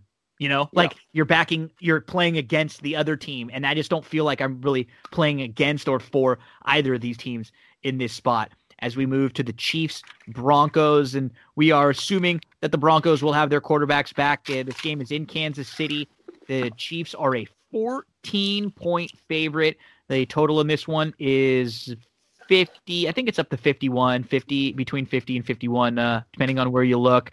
Denver is 4-7, 6-5 against the spread. Kansas City 10-1, 6-5 against the spread. What's important for both Kansas City and Pittsburgh in the situation this year is that, Pittsburgh can't really play it safe because they've got Kansas City chasing them, and both of these teams want to be the number one seed and get that bye because there's only going to be one team in each conference that gets the bye this year. So I don't. And I don't know what to do with Denver coming off of with their quarterbacks. I would 100% be leaning on the Denver side, especially at 14. If it got up to 14.5, that's just a ton. But we're gonna have to see what happens with this team. And they just got their doors blown off last week. It's just this is a situation where I would play the Denver side. I just don't think I could lean KC at 14. I mean, I was surprised Fangio and Shurmur, like I said earlier, still have a job. If I was Elway, I would be livid. Especially Shurmur back in the day had a whole game where he basically ran Wildcat. So he has it in him. I mean, that was just pure laziness, them mailing it in. I would be just absolutely livid.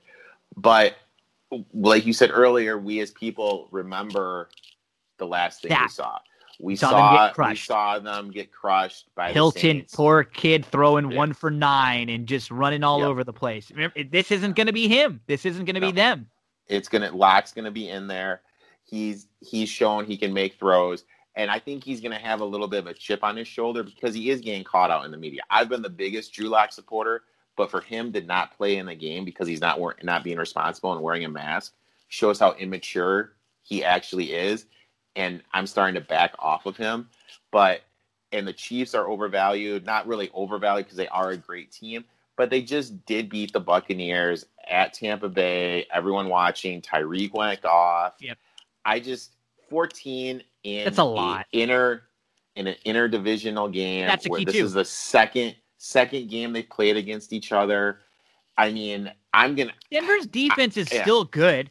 They're good enough to slow Kansas City down enough for this to be a 17-point game and Denver can score late. I mean, I know what the way I bet. Like right now, the first half line is at 7. If it's at 7 or over, I'm definitely going to be on the Broncos. And I'm probably going to be on the Broncos for the full game too, just because it's second game, interdivisional game. Broncos defense is better than people realize. They can get to the quarterback. And Locke can throw over the top. And KC's DBs have a little trouble, as Derek Carr has exposed, defending the deep ball. Yeah, I'm more Denver side, no doubt about it. 4-7, 6-5 against the spread. KC 10-1, 6-5 against the spread. As we move along that was your Sunday night game. This week we're going to have 2 Monday games and then a Tuesday game. So the Monday games isn't it funny too? Like Pittsburgh got screwed a little bit here because they had to play Wednesday and they're playing Monday, so not a normal week. And it wasn't really their fault what happened because it was the Ravens players and the Ravens that didn't really follow protocols and they got pushed back. It stinks when the team like Pittsburgh, who didn't, like this happened earlier in the year with the Bills. The Bills got screwed because the Titans game, and they kept pushing the Titans back, and then the Bills had to play the Titans later in the week, and then they had to play Kansas City, and both of those games got bumped. So I don't know if this is going to be the easiest spot for Pittsburgh here with a good defense from Washington. Pittsburgh on a weird short week with all this stuff happening for them. They just played on a Wednesday. Now they're playing on a Monday early in the day. It's going to be a 5 Eastern game here. Another situation where like they've got that undefeated thing going where we see this happen to teams once you get to like 7-8 where like anybody can take you to the limit. And, because it's like you're supposed to lose at some point. It doesn't really matter to who. I don't know if they're going to lose this game, but it's kind of like the situations we talked about with some of these other big favorites. I don't know if Pittsburgh cares winning this game by 10. I do feel like you may have lost a little bit of value in it if you wanted to play Washington, because you probably could have got a better number before than you'll get now. Total in this is 42.5. I don't think I could play the Pittsburgh side in here. I am going to call it right now. Steelers are losing this game straight up. Yeah, it kind of feels like it, right? They just beat the Ravens. I mean, big rivalry game. Also, I mean, they basically have locked up the North unless something crazy happens. And also, you have to remember, who do they have next week? They have the Bills. The Bills were the team that knocked them out of the playoffs in that Sunday night game last year. So this is a great spot to catch a Pittsburgh team in a flat situation.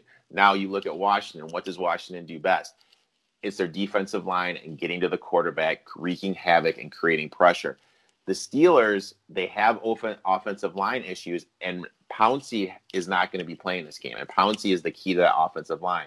So that is a huge matchup advantage for the Washington football team. And Alex Smith, he's a game manager. He's not going to make dumb throws. Yeah. He's going to manage the game. He's not going to turn over the ball. Antonio Gibson is getting it going. He's looking a lot better running. You got J.D. McKisson out of the backfield catching it. They play both of them at the same time. And then you got the two Sims, they're not brothers, but the two Sims kids. And you got Scary Terry. I mean, they got weapons offense. They're set up. Yeah, they are. I mean, I legitimately think Washington is going to go into Pittsburgh and they're going to win this game straight up. I'm going to take them plus the 8.5. There's no money line on any of my books yet, but I'm going to be invested in the money line too. Oh, over under 42.5 I'm seeing. I think it keeps going down. It's going down right now. It was a little higher earlier in the week. So you might be able to find a different fluctuation of numbers on that one. Washington 4-7, 6-5 against the spread. The Steelers 11-0 and 8-3 against the spread as we move to our final two games. So this is the actual Monday night game. It's Buffalo versus the 49ers. But if there wasn't enough crazy COVID stuff happening last week, Eric, we've got the 49ers now that aren't even allowed to play in their home stadium. No. They're having to move to Arizona to play their home games there recently for the near future. And if for some reason San Francisco were to get hot and they're not too far out of the playoffs, they would probably not be able to have a playoff. They would probably not be able to go home for a while because before they come back to California, they're going to have to quarantine. So they're basically just like out on the road in Arizona and then traveling to wherever they go. It would be a really strange situation if they and the Cardinals made the playoffs or if they, I mean, it's just a lot to think about. Yeah. I mean, but that's with this season, it's basically like whichever team can adapt. And I think the 49ers, like their defensive coordinator, I'm spacing his name. Yeah, I mean, you hear nothing about good things about this guy. And also, like, they are missing Bosa, and this defense is incredible. So, I mean, he's able to coach and lead these games. So I think with the defense, they're going to be able to stay in games that they shouldn't have. Offensively, I mean, you know, they're lacking the most important position, the quarterback. But in terms of this game, this is one of the situations where you just can't outthink the room. You have the Bills. The Bills, they play the Steelers next week. Huge look-ahead spot. What do the Bills struggle with? Defending the run. 26th worst defense versus the run. What is the 49ers' strength? Running the ball. I mean, this is strength against weakness. So in my eyes, I'm going to trust that Salem's going to be able to put up a defensive scheme that's going to keep Diggs in check, force Allen to make passes. Yeah, force Allen to make passes because he's a good runner, but he's not that good of a passer. And then just pound the ball with the run. This Bills team reminds me of that 2015 Carolina Panthers team with Cam Newton, where you kind of had the blueprint to beat them. They just won all these close games, and then, they can be exposed easily, if that makes sense. Yeah, Brown is a key for them too. Like, you don't think of like John Brown as being like a difference maker, but keep an eye on him is because when they miss him, it's just they have the pieces all set up nicely, and when they're missing one or two of their pieces, they're not good enough to have that margin of error. So this is to go on that, what you're saying, and which I totally agree with, is that means Cole Beasley gets bumped up from the slot to the outside, the two, where he's much better in the slot. Yeah, but that means, like, when you get bumped up like that, you're not going to be facing the slot corner. Mm-hmm. You're facing the team's number 2 corner. Or you ain't getting open. Yeah, and some corners, like, they just play sides. So there's going to be some formation where you're facing the top corner on the team. So immediately everyone's like, "Oh, Cole Beasley in fantasy." Well, he's going to be playing against better cover people. So actually his value is decreasing. The line in this game has been moving quite a bit. I think it's at San Francisco. It's at like a pick'em or so right now. Yeah, it's at a pick'em right now in my book. This has moved for just a couple points in the last couple days or so. So the money is moving towards San Francisco, 5-6 against the spread. Bills 8-3, 6-5 against the spread. We move to the final game on week 13, and this game is going to go on Tuesday. We have, I think we have a lineup now for it. It was I'm seeing 7. Baltimore around 7 or so. The over-unders aren't up, and we don't have to really spend a whole lot of time on this game on the numbers, but more so on just the teams. Dallas is 3-8, 2-9 against the spread. Baltimore 6-5, 5-6 against the spread. Baltimore coming off of a game where they actually played really well without Lamar, without a lot of their pieces in a rivalry game that went back and forth. And I mean, Baltimore right now is not in the playoff picture, but if you look at their schedule, they have a pretty soft schedule coming up over the next few weeks. They can easily get right back into it. This is a game that I'm, especially this early on when we're talking about it on Thursday with a few days to come and all the COVID stuff with Baltimore, I don't really have an opinion one way or the other, but a situation where I wouldn't want to be laying more than a touchdown on a team who's not really been firing on all cylinders throughout the year and now has the COVID stuff to deal with. Dallas, I don't really love in this spot either, but I don't know. I just not a whole lot for me on this game. I mean, first of all, this was the first future this year I cashed was Ravens under 11.5. So that was, you were all over that. So that was big. Their back's against the wall. They can't lose another game. Anything over 7, in my head, it's a buy. You may be able to get some value if Lamar doesn't play, because you have to remember, football's won in the trenches. Dallas has some key injuries at the offensive line. With the offensive line like that, they're not opening up the holes for Zeke, and Zeke is way less explosive and not finding any holes at all and not bursting through the running lane. And Dalton just can't process stuff as fast as he used to. And the Ravens are going to force some turnovers. I mean, even if Trace McSorley starts, which is a possibility because Griffin got banged up a little bit and Lamar, God only knows with this COVID stuff if he's going to play or not. I mean, if Trace plays and this number gets down to a 4 or a 5, I would easily take it with Baltimore. Week 13 in the NFL. Let's kind of recap it. Some of the games that I'm looking at, I'm looking at the Lions. If you can get, especially plus 3.5, that's the number, but 3 is fine. I thought like the Falcons, it's similar. 3 is that key number for me there. If I can get the Falcons plus the 3, I'll take it. I'm probably going to go to the Jets if I can get around like at 9, probably maybe at 10. The Browns is my game of the week, and I think you and I are both really high on that one. I love the Browns, so look for the best number you can find for the Browns, and I definitely play that money line, and I'm fine with playing those first 2, Atlanta and Lions, a little money line too. I'm looking at the Jags plus 10.5, and those are the ones I'm the most intrigued by early on. I like Lions Falcons, Eagles, Browns, and Browns by far is the top one, and the Washington football team.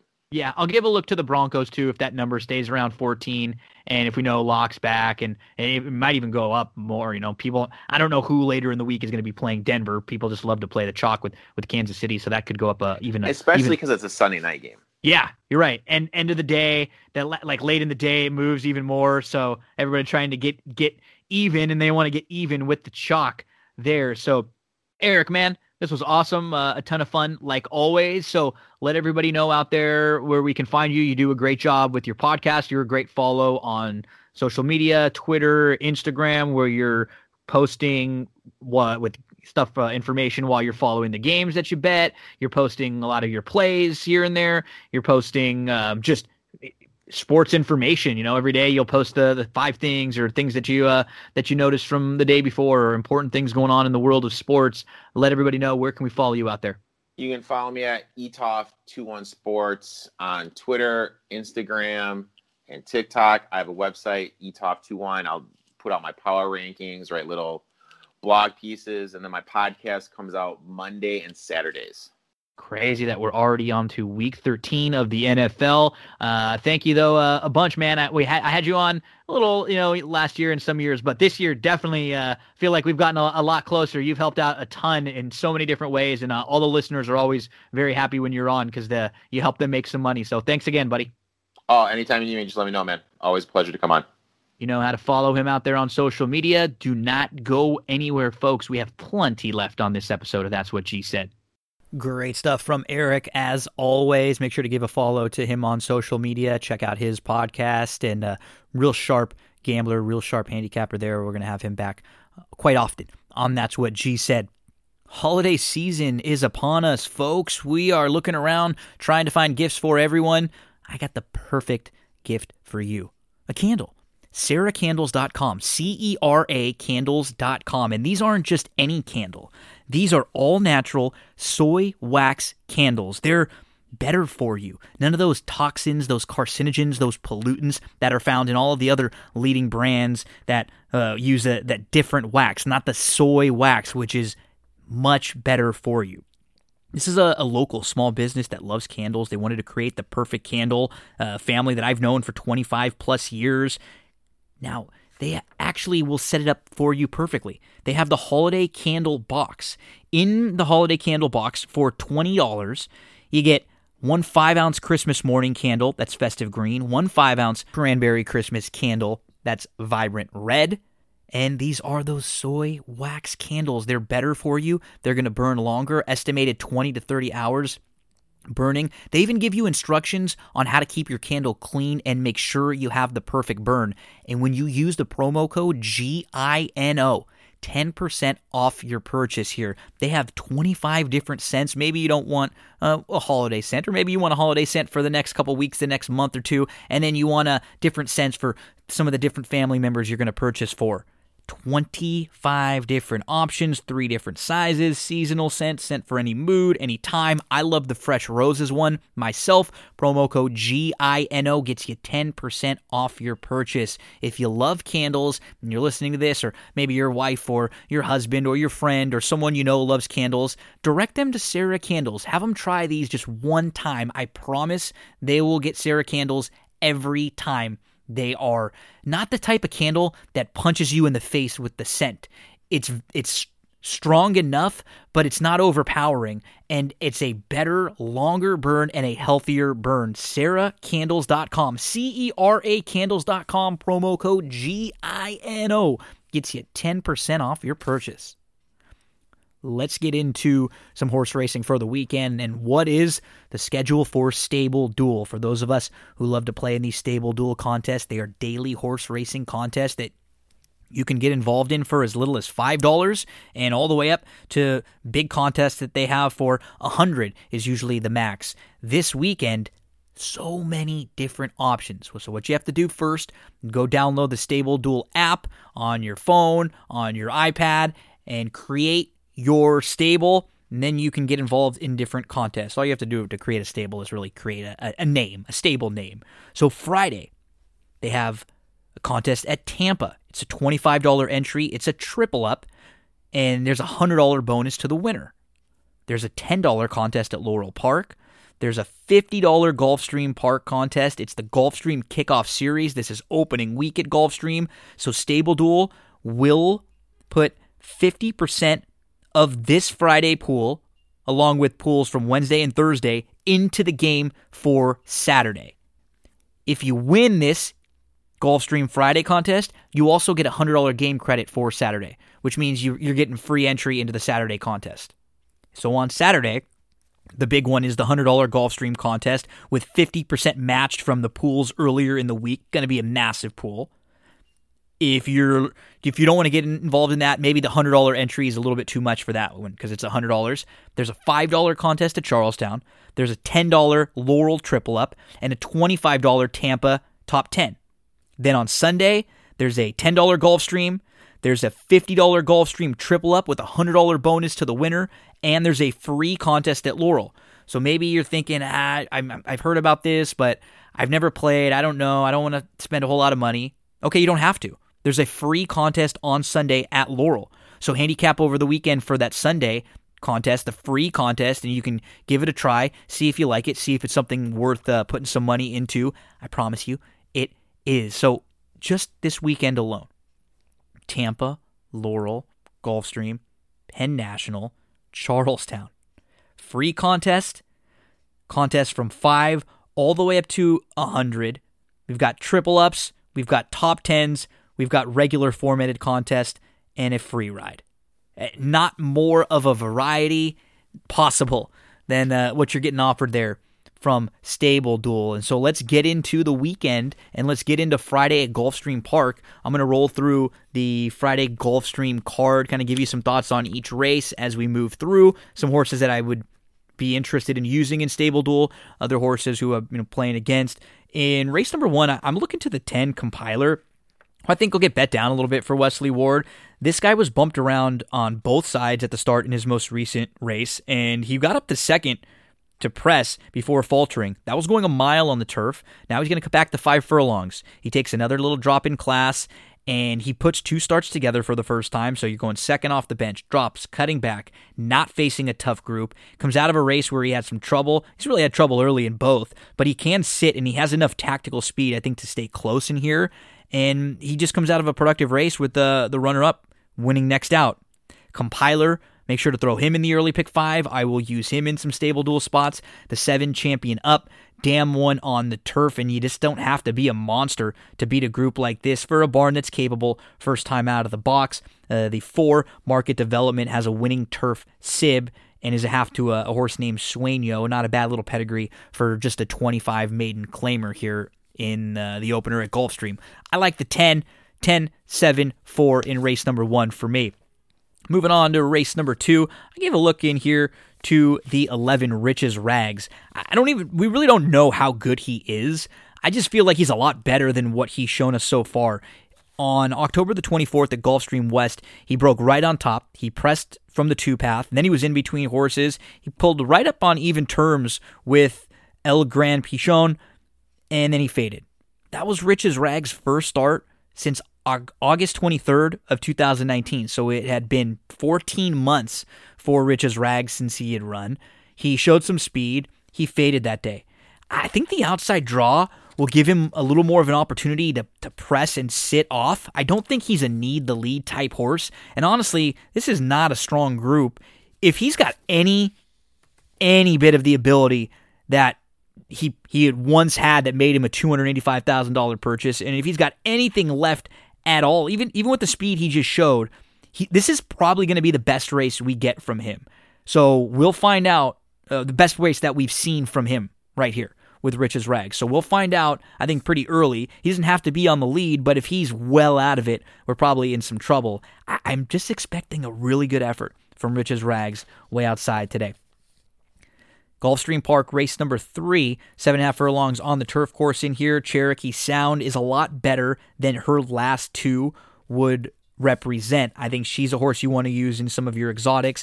Cactus Kitten is very obvious. Antigone getting back to the grass. Galileo's Ballerina is another in here I would look at. So a lot of different directions you could go in race number 3 at Gulfstream Park. In the 4th race, I give a look to the 7, Uncaptured King in here. So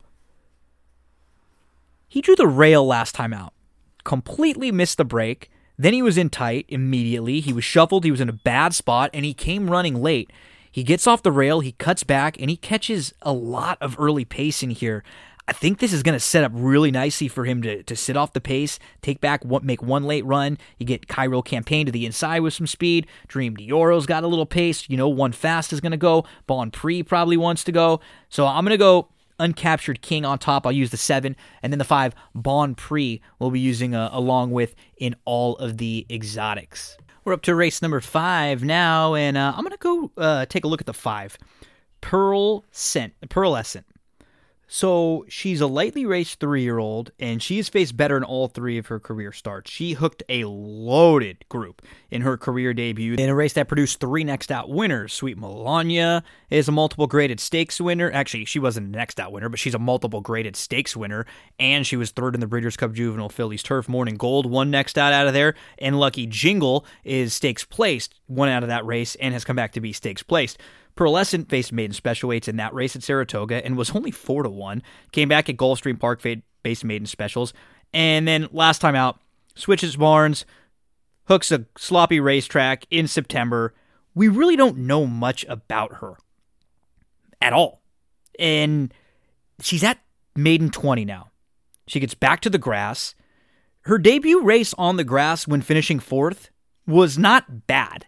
We just really don't know how good she is. If she has any of that form left at all, she's going to be right there with this group. And she should offer you a very nice value. I think she's the type of horse who will probably get bet down. So she's a great horse at a really big price to use in a stable duel situation because at 15-1, she costs you nothing to use. So Pearlescent. The 6 Truly, super logical horse that you're probably going to be wanting to use along with in some of your pick 5s. The 11 Camellia Gal also. That's why this race feels kind of prime to take a swing. You have some horses who are consistent at the level, but they've shown they don't really want to win. They don't have that killer win instinct. Take a little swing here with Pearlescent. Anything around like 6-1 or so seems fair. So for me, that line is a little bit off. In race number 6, I'm looking at X-Top, who just feels like the one they all have to beat in here. I'm not really telling you anything you don't know. He won the battle for second after a pretty brutal trip on November the 21st. He was squeezed back at the start. He was last early, and he had to move in between horses through traffic. He got all the way up to 3rd, and he was in the clear, but the winner had already snuck away, and the winner was a wire-to-wire winner that day. So the race shape was against X-Top with that slow beginning. I think you'll probably see him sitting a lot closer. He feels like the one they'll all have to beat in here. That's the number 8 in race number 6. That's probably a race where I don't mind spending up a little bit in a stable duel scenario. 7th race, couple horses I look at in here. The 5 Light Fury. Who goes with him early on? I just don't know if anybody has the type of speed that he has. So I think he's the one to catch in here. And I would imagine the 6 Kark is going to be sitting as close as he can possibly. The plan for Light Fury should be, let's send hard. Play come and catch me. Wire to field, sat just off going a mile, but I just don't think there's anybody else in here that should be within a length or two early on. So Light Fury will be the play for me. I'm going to use along with the number 6 in all of your exotics there. That's race number 7 at Gulfstream on Friday. We move along to race number 8. I'm looking at the 6 in here, Palladio, who is just drawn well to sit a great trip. The Warriors Pride's got some speed. Carson City Kid's got some speed. The Ice Beast, I'd imagine, is going to be at least pressing close to it. And Tiger's got speed. Feels like it should set up very nicely for Palladio to just track off of the speeds in here. In race number 9, this is the one that feels like you can go in many directions. You kind of have the 5 and the 1 are the proven multiple winning horses that are the veteran types that are the ones they'll have to beat. But I think there are a couple with some upside here that may be more intriguing horses to bet, like the 2 Threshold, who is lightly raced with some upside. He has legitimate excuses for his 3 poor performances. You give a look to Maya Manoy, the 8. Look at some of his losses. Proven strategies, field pass, instructor. That's top-notch company. Jolting Joe feels like he's just coming out of some of the best races, and he's going to be really tough in here on just a class perspective. So I have 2, 4, and 8 as the horses I'm most interested in playing. The 1 and the 5 are very logical. I probably won't completely dismiss them from all of the exotics, but there are a couple horses I liked a little more in the 2, 4, and 8 than feel like you get a little more upside with them. Moving on to the 10th race for Friday, it is the 4 for me, Super Jaguar. Just another case, another instance of who goes with this horse early. On paper, there is just nobody that's even close to as fast as him. He didn't get the lead last time out. They went way quicker than they'll have to go to a half mile here. Last time we saw him win, he wired a group on the dirt. He's not a monster. He's not a win machine. This is sort of what happens with his running style. He's, quick and fade. If he can just settle down and relax a little bit. Now he's entering a new barn who's excellent with small numbers and some limited numbers with their new acquisitions, though.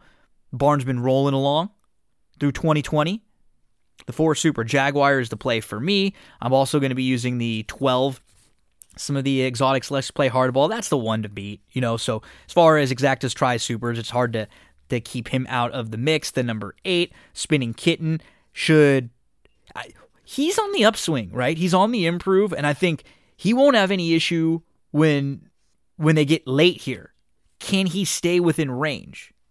The 5, another one I'll probably throw into some exotics. 4, 12, 8 for me. 4, 12, 8, 5 is how I have them stacked for race number 10 at Gulfstream Park. So that's your Gulfstream Park Friday. Remember to get involved in the Stable Duel contest in the Gulfstream Park Kickoff Series. That Gulfstream entry fee for Friday is $50, and Stable Duel is going to match 50% of the pool and add that to Saturday's pool. The winner will also get a $100 game credit for Saturday. So not only do you win the prize money for this contest, you're also getting the $100 game credit. So you get a free roll for Saturday along with your winnings.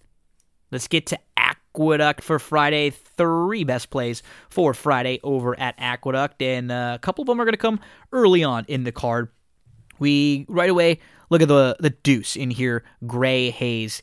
This is a soft group, and everybody else is coming out of races that are not great. Gray Hayes' races at Penn and Delaware, yeah, they may not be against the best, but they're much better races. She's got the running style where she doesn't have to be too far out of it from down inside. She's got speed. She can track just off. I think she's a must-use in your early pick 5s. You're going to get a little more value on her because she's coming in from Penn and from Delaware, and people will look at those circuits and think, they won't be able to keep up with this group. But this group is not a strong group. It's a 25 non-2, and we don't have horses that are in the best form. I mean, just a quick run through. Left-leaning Lucy just got beaten by 16 lengths last time out. Charlotte Webley was beaten by 13. Trapped in My Mind was defeated by 20-plus lengths last time out. Homedale Park, in running second, was beaten 11-plus lengths last out. Manny Petty was beaten 18. You do have a couple horses coming off of maiden wins. One of them was at Finger Lakes. And this is a nice spot for Gray Hayes, the number 2. Make sure to throw her into your early pick 5. Let's make a win wager if we can get, I think, around 5-2 or so.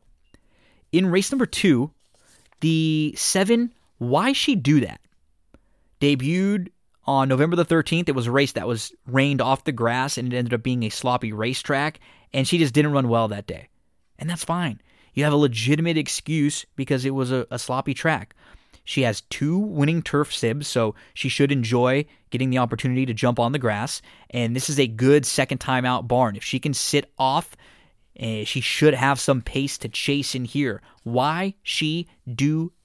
Number 7 in race number 2, anything around 4-1 or so feels fair on Why She Do That. Now, keep in mind the weather this weekend over at Aqueduct is probably not going to be great. So if this race, it has an opportunity to get taken off of the grass. I didn't want to do a bunch of turf races for that reason, but felt like we would give you one there. And we move to race number 9 for our final play on Aqueduct Friday card. And I'm going to be talking about the number 8, Tom's Choice. A little bit of a bomb here to take a swing with. This was the only horse in this race who has shown any bit of speed. Now, does that mean some of these horses won't be sent hard or asked more aggressively? No. But for the price that he is in a really, really weak maiden 40 New York bred race, he's stretching out to a mile, and he's actually showed speed going 5.5 furlongs on the turf and going 5 furlongs on the dirt, a little tactical speed. The game plan has to be send hard. When you've shown a little bit of speed sprinting, you look at this field and you see there is no other pace in here.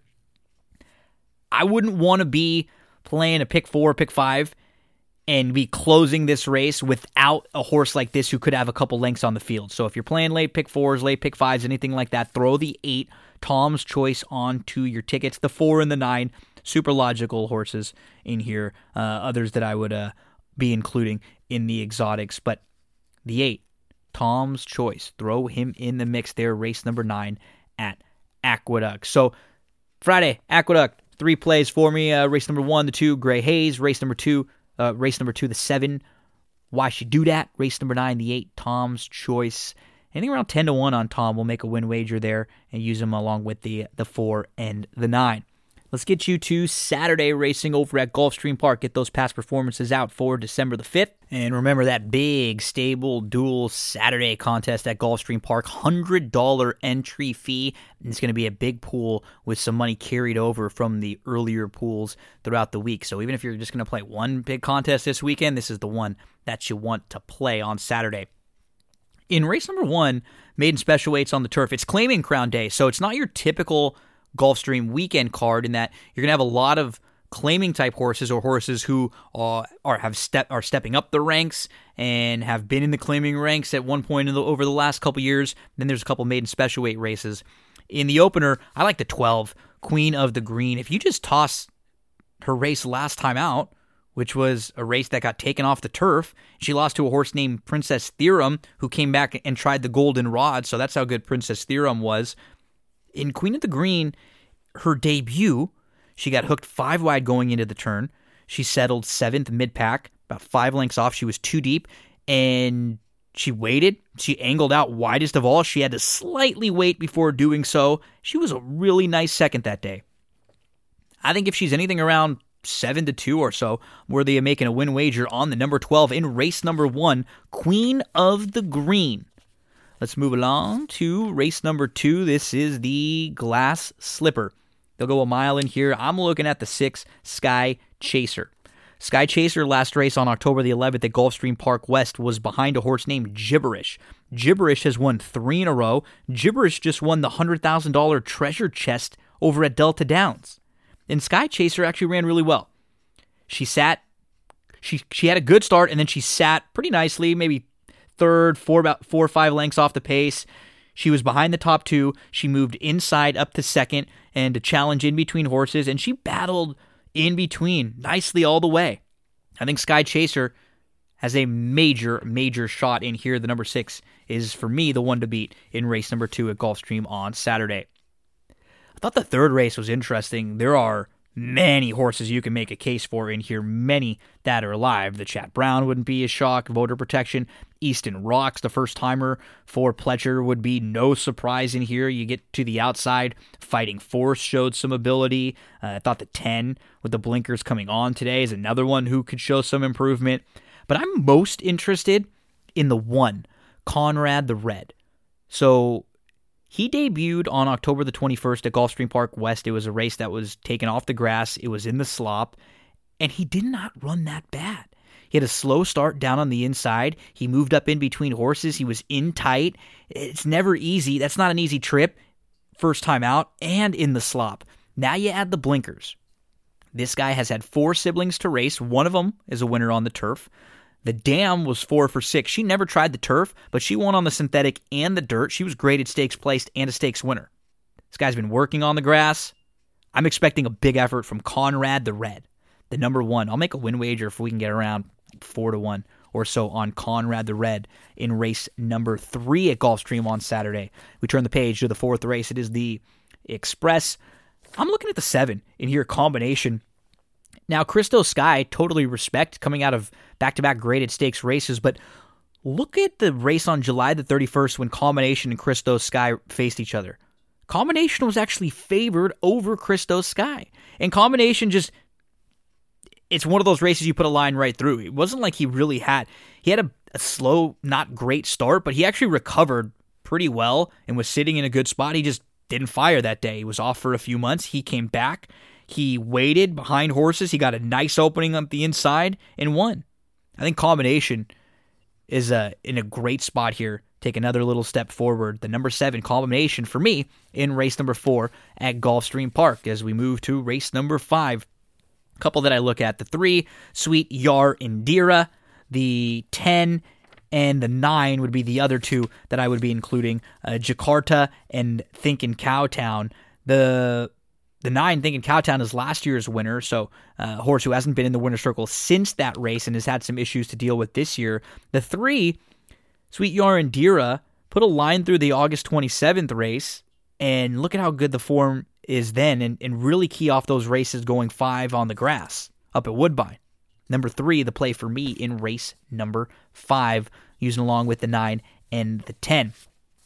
In the 6th race, the 2, Jesus' Team. Just got to give a shout out to this guy. This was a $25,000 claimer earlier in the year, who has run 4th in the Haskell, 2nd in the Pegasus Stakes, 3rd in the Grade 2 Jim Dandy, 3rd in the Grade 1 Preakness, 2nd in the Grade 1 Breeders' Cup Dirt Mile.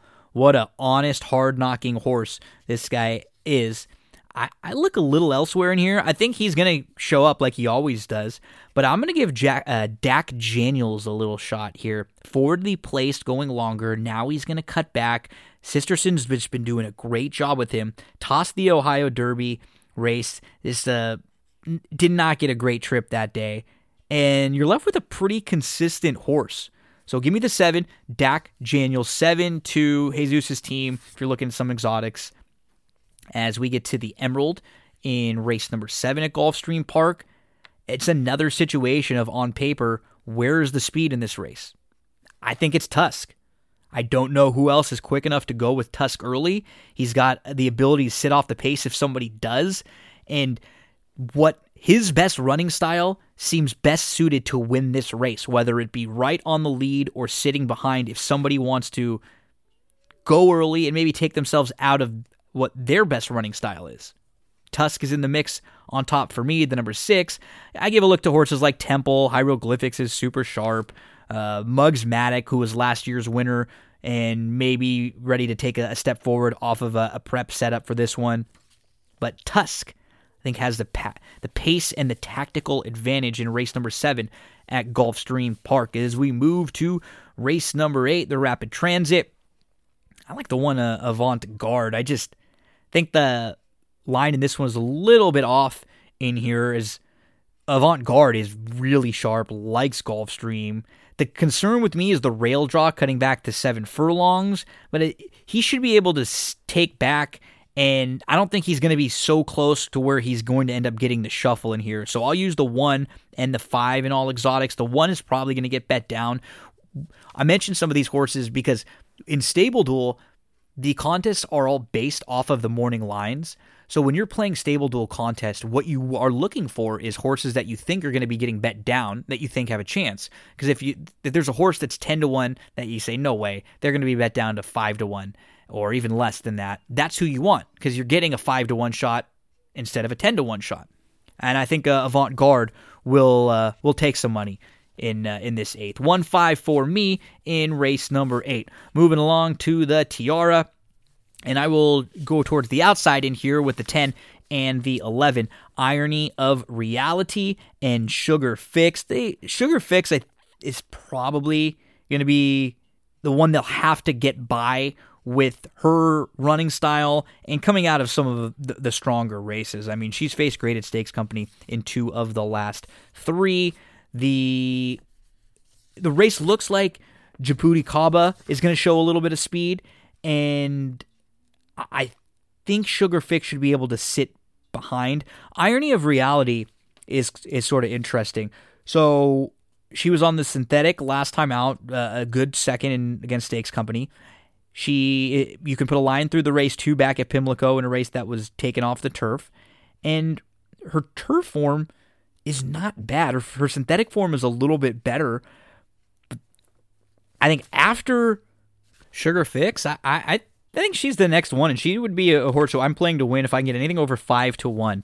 Irony of Reality, 10-11 for me in race number 9 at Gulfstream Park. Moving to the 10th. This is the 5 furlong turf.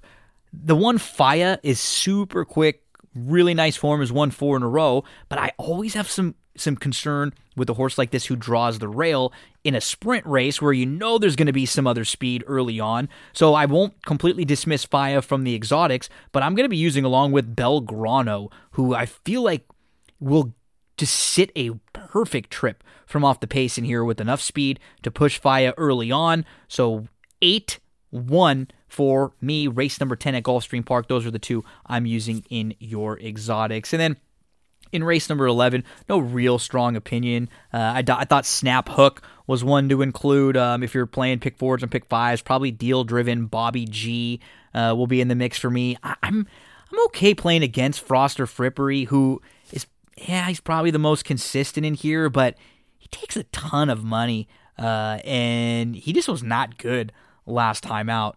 So a Saturday fun Claiming Crown card at Gulfstream Park. Remember to get involved in the big stable duel contest on Saturday. Over at Aqueduct, there are 4 graded stakes races, and honestly, on paper, when you look at them at first glance, they don't look that good. I think we can find some vulnerable favorites, so let's get the past performances out for Aqueduct Saturday. Again, just keep in mind that it's supposed to be pretty wet all weekend at Aqueduct, so I'm using horses not because of it, but horses that I think would be fine if it was sloppy too. And then just make sure, upgrade if it's absolutely pouring out there, and if you've seen the racetrack play, a certain way in the first few races, then come race number 4, the Grade 2 Remsen on Saturday, you'll know, if maybe you want to upgrade 10 for 10 a little bit, who on paper he's probably lone speed, but he was lone speed last time out, and Pick and Time ran right by him. I mean, right on the square. And I think he might get forgotten about a little bit. Known Agenda is going to take some money, and 10 for 10 will take some money, and Pick and Time should be able to save all the ground in here. He has one poor performance, and it was in the Saratoga Special against Jackie's Warrior. He was off a little bit slow, and you're off slow against a horse like Jackie's Warrior, and you're just in trouble. Pick and Time. Known Agenda dug in and battled the length of the stretch. He's fine. Table for 10 would be no shock if he gets the lead. Brooklyn Strong's fine. There's no monsters in here. Just give me Pick and Time, sitting off the pace and just picking them off again. Number 1, Pick and Time in the Grade 2 Remsen. Let's move to race number 6 for our next taste of graded stakes action. We're going to be looking at the Grade 3 Go for a Wand, and we'll have a heavy favorite from the inside of Nona Madeline. Sharp Star is going to take money also, but I don't know what to do with Sharp Star, a horse who had been fine and threw in a Beyer speed figure of 101 last time out. Absolutely freaking. What do you do? I mean, she comes back to that race or anything close to that race, she probably wins this. She's going to be very tough. If she runs more back to the form prior to that race, that's not good enough to beat this group. So I'm not using her. I would prefer Nona Madeline, who to me feels like she's no doubt the one to beat. I don't really love the rail, but she should be able to settle with a couple, maybe 2 other speeds in here and sit behind them. I like Graceful Princess with the blinkers coming off. I think with the outside draw and the blinkers coming off, Joelle jumping aboard, they will have her sit a little bit more. And if that happens, there are versions of this race where Portal Creek shows some speed, and Nona Madeline shows some speed, and Graceful Princess sits the trip right behind them. Can she really sit, though? Even the sort of the trip that she had at Gulfstream back in April, but they were going quicker that day. I'm just hoping now, blinkers off, outside draw, take her off the pace a little bit. The number 6, Graceful Princess, I will use along with Nona Madeline in race 6, the grade 3 Go for Wand. We head to race number 9, the grade 2 Demoiselle. Mile and an eighth for these 2-year-old fillies. Mala Thought, 2 for 2 for Todd Pletcher, stakes winner from the inside. She's going to be very tough. But if she gets beat, it is probably because Traffic Lane and others in here were pushing her early. Cara Mocha's got some speed. Cafe Society wouldn't be a shock. There's at least a couple that can make it difficult on Malahat down inside. Now, she might be able to sit fine. Maybe she's just better than this group. $1 million purchase. First foal from Dreaming of Julia. Monster pedigree. Everything you like. But she's going to take a ton of money. I was really impressed with Milfu, the number 3. So, she's a runner-up in her debut going a mile. Career start number 2, she comes back. She settles last on the inside, but she's only a couple lengths off in a small field. Field of 5, she's only about 3 lengths off or so at the most. And she moves up into a really tight spot on the inside. She's on the heels of Arrival. So what happens? She gets that shuffled back spot on the inside where she has to lose a couple lengths, waiting, loaded with nowhere to go. Gets a great opening in the 2-path, explodes like a total professional, and draws off. She has some ability, and she's in good hands with Mott and Rosario. Milfu sitting just off and trying to run down Malthat late. That's at least the trip I'm envisioning for the number 3, Milfu. Let's get you to race number 10. It's the Cigar Mile here, and Performer is very logical. He's 5 for 6. He's the one to beat, graded stakes winner. This is a weak renewal of the Cigar Mile. And I'm going to look for a bomb in here with the number 3, Snapper Sinclair, who is 20-1 on the morning line. And if you can get anything around 10-1, I'm going to make a win wager on him. His last 2 races are fine they're on the grass. And if you look, he's facing Flavius and Ivar. Those are graded stakes horses on the grass. His dirt form is not bad at all. Snapper Sinclair was 4th in the Breeders' Cup Dirt Mile in 2019.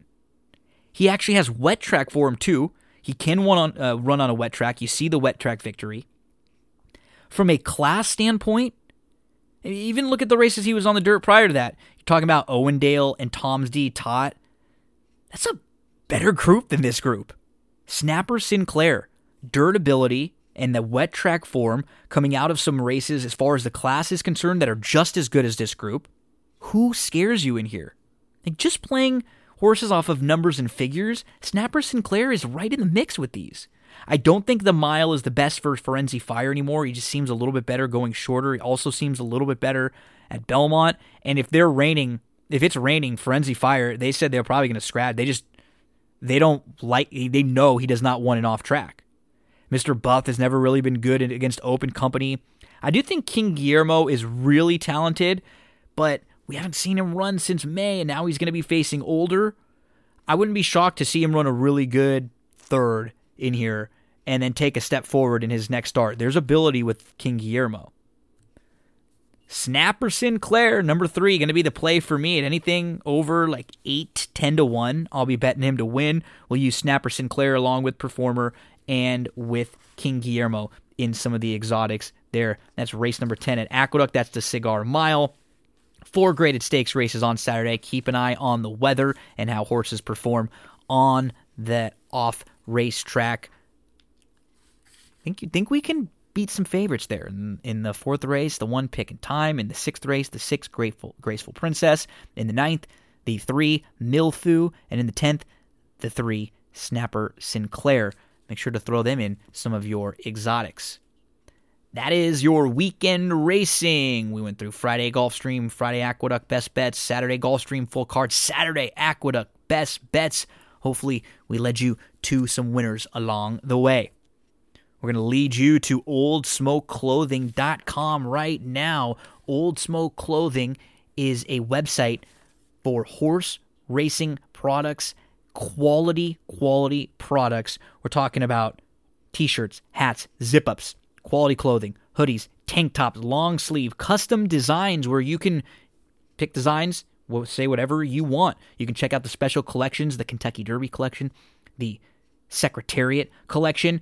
What about the Clubhouse, which is the exclusive membership for the sport's most passionate fans? That's the Old Smoke Clubhouse, where it is a quarterly package that will be delivered to you that includes a t-shirt only available to members. You get membership perks, 20% off all the orders at oldsmokeclothing.com. For more on the Clubhouse, check out the website oldsmokeclothing.com. And here's what you get. Because you're listening to That's What G Said. When you use the promo code GINO, free shipping on your order. Free shipping on your order. Promo code GINO. Holiday season, these are great gifts. Your mom, your dad, brother, sister, anyone that you know that loves horse racing. Hey, maybe these are just a gift that you're going to wrap for yourself and put under the tree this year. You want one of the new authentic t-shirts, or maybe you're a fan of Midnight Bisou, Tis the Law, She Dares the Devil. They've got all sorts of swag with all of those horses on it. Check out the website, oldsmokeclothing.com. Promo code GINO gets you free shipping on your order. The biggest night of the short lifespan of the All Elite Wrestling Company was on Wednesday night with AEW Dynamite. Huge news coming out of that show. The return of Sting to professional wrestling and his first time ever showing up for All Elite. Kenny Omega, the new AEW champ, he's taken the belt to Impact Wrestling. What is going on? A crazy night, a really good show. Winter is coming. Alex Regla joins me. We recap everything that went on throughout the show. We talk about what we're looking forward to. AEW, about a half-hour discussion on All Elite Wrestling. Winter is coming. Well, I guess winter came as of now, and it was an AEW when normally something really big happens or there's a big show in the wrestling world. We're programmed to think that it was something that was happening in WWF, WWE. In recent years, there have been big things going on in the world of New Japan and some independent promotions, but nothing like what we've seen from All Elite Wrestling in the last year or so. To join me to talk about the big All Elite Wrestling Dynamite show that was titled Winter is Coming is a man who's going to talk some Lakers with me. You normally hear him talking about NBA, but he's a huge wrestling fan too, and a big fan of All Elite Wrestling. Alex Regla.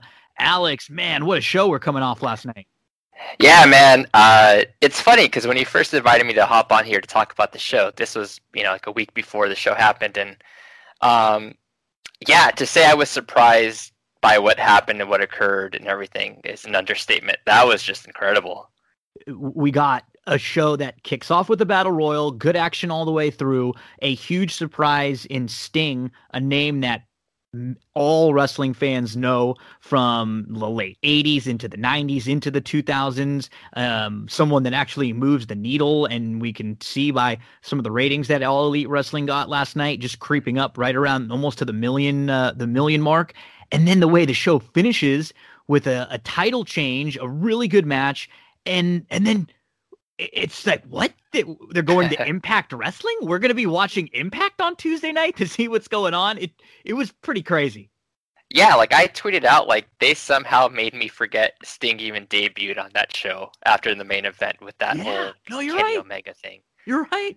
It was just a huge night from top to bottom, and we'll go through it from the beginning. Let's start with Wednesday night's Dynamite and the intro package, lots of Moxley, Omega stuff. And that was the main event for the title, the AEW title that we've been building to for weeks now.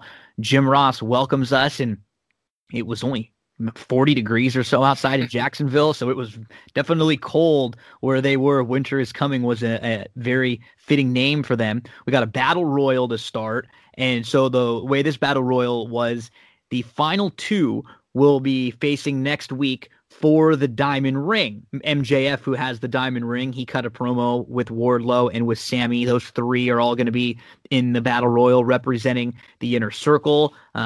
We saw Matt Hardy tossing Private Party and Isaiah. We saw Hangman working with the Dark Order. Sean Spears kind of messing around outside the ring. And we got a moment where JR mentions the passing of Pat Patterson. Rest in peace there. What's great about this Battle Royal, too, is you feel like there are so many things coming out of this. Yes. There's going to be a lot of different storylines. I mean, just in this Battle Royal alone, they've built nice stuff for the next few weeks of TV. Yeah, I think you hit it right there. Like, I'm not a huge fan of their Battle Royals in terms of, like, the actual product. Like, I think they get kind of sloppy at times. But I think you're spot on when you can tell the company, like, strategically make sure we get storylines coming out of the Battle Royal, right? Like, they hinted at Hangman and Dark Order, which I really loved that little segment. It was great when they caught him and they tossed him back in. Yeah. We got that. We got the Wardlow and Miro face off. I thought that was cool as a little. And this is the best in ring and the best Miro has looked so far. Yeah. I've not been a big fan of the whole video game. Me neither. Miro. Not at all. Because he's such a badass. Yeah. I felt like he would be someone that you could kind of bring over and immediately have him right up in that upper echelon in the main event picture. And he kind of feels like he's been floundering. Maybe this is going to be a way to not repackage him, but sort of remind everybody, hey, this guy is a badass. Hopefully. And like you said, I thought this was the best presentation of him since he joined the company. Like, this is how you want to book him. Yep. And like when he first signed with AEW, like my first thoughts were like, yeah, just give me him versus Wardlow, him versus Archer, him versus like any big guy they got, because that's kind of the matches I love to watch. Yeah. So yeah, that was great coming out of it. So towards the end, it was Miro, Jungle Boy, MJF, Wardlow, Sammy. They were all teaming up, the Inner Circle. And what ended up happening was Orange Cassidy was actually outside the ring, and the Inner Circle had not realized. Once they did, they came back. It was 3-on-1. Orange Cassidy was able to get the advantage. He was able to eliminate Sammy and eliminate Wardlow, or eliminate. Actually, MJF eliminated, helped eliminate Sammy, and Orange Cassidy was the last man in with MJF. It's going to be those two next week for the Diamond Ring, and this was kind of sort of another one of the storylines going on throughout the show about the turmoil in the Inner Circle, which we find out a little bit up next in a Kazarian Jericho match. I've announced some independent shows where Kaz was wrestling live. He is one of those guys that you just kind of forget how good he is. Yeah. You know, and it's because he's never really given in a single situation a big push or a big storyline to really sink his teeth into. So we don't really know him. We kind of forget about him as a character. And then he's given time. Anytime he's given time, when he's given a time like this in a match with Jericho, you forget how good he really is. Yeah, and I think JR, like every time JR calls a Kaz match, like that's something he always brings up, just because he usually is in tag teams for the most part, and we don't really get to see him shine as a singles guy. And I remember a couple weeks back, there was a match between him and Hangman that I really, really dug. So yeah, like if that's the thing with this roster, they have so many guys like in the mid card, or even as like are in tag teams, that if you give them a chance to be singles guys, like even like a guy like Scorpio Sky, Yeah. like there's guys up and down the roster that if you just give them time, like they can produce. Kaz had a really cool flux capacitor, and he was teasing the walls of Jericho stuff. And then MJF comes out with the white towel. Like he's going to throw in the towel. Sammy then comes out and fights off MJF. He does not want him to throw in the towel for Jericho. Kaz with a few more quick near falls, but then Jericho hits the Judas Effect elbow for the win. And after the match, Chris Jericho gives the Inner Circle, he talks to them and says, next week it's going to be an ultimatum, which these segments they've had, whether it be the Vegas segment, the town hall stuff, the debate stuff, the dinner with MJF and Jericho, I think they're just finding more ways they can do these segments with them, because they've been pretty gold every time they've done something like this. Yeah, have you guessed or like predicted, what do you think like the eventual outcome of this is going to be? Do you think MJF turns on them? Do you think like how do you think this pays off? Yeah, I mean that's a very good question because you'd assume, I mean, he's going to turn on them, but it's weird when they're both heels, you know, because there's nobody really that's the babyface, but they're kind of the cool heels that everybody's rooting for. So you sort of wonder, is this a way to babyface Chris Jericho? Does MJF take the Inner Circle from Jericho? You know, is that something that could happen? And he's the new leader of the Inner Circle and he kicks Jericho out. I don't know. You know, do you have any predictions? I think like just one prediction that's not of that like caliber. I think Sammy is gonna babyface turn here. Sure. Like we saw in the Battle Royal, there's just like this incredible sequence between him and Jungle Boy, and there's like a week or two back when they tagged Sammy with someone else, and he had like this babyface like hot tag.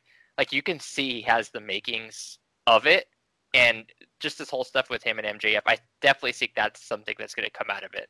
If he's elevated, I would love it. He has been incredible. I mean, the singing stuff, which we get with the crowd now. I become, yeah. The singing, the Jericho stuff, the car. I mean, you could tell Sammy's really creative, and that's the thing. There's so many guys that are just on that precipice right now. We're seeing it, you know, with Sammy, with MJF, you know, Jungle Boy's right in the mix, and now Darby Allin, who we're going to talk about in just a minute because he's definitely going to be elevated, it looks like, with the presence of Sting around. So we'll find out next week the ultimatum for the Inner Circle. Young Bucks cut a promo backstage, heel Young Bucks, which, you know, I don't know if you saw earlier today, they posted we're recording this on Thursday. They posted a tweet with them standing with TNA in the background. You know, just like a total troll tweet. I guess, you know, they do a good job with this role. Like that's the one thing is their work in the ring is always going to be awesome, but they seem like they have a fun time when they're getting to play just a total like snossagey heel like this. Yeah, and I kind of like that they're kind of treating these tag belts since they've won them as almost like the way Cody was using the TNT title, where it's like they're giving shots to tag teams that either we're in the independent circuit or haven't got a lot of shine on Dynamite, like TH2 coming up. So, yeah, I kind of dig that they're giving all these tag teams a chance because this roster, again, the tag team division is just loaded. It's stacked. So we'll see some good tag action coming up next week where Young Bucks will be facing TH2.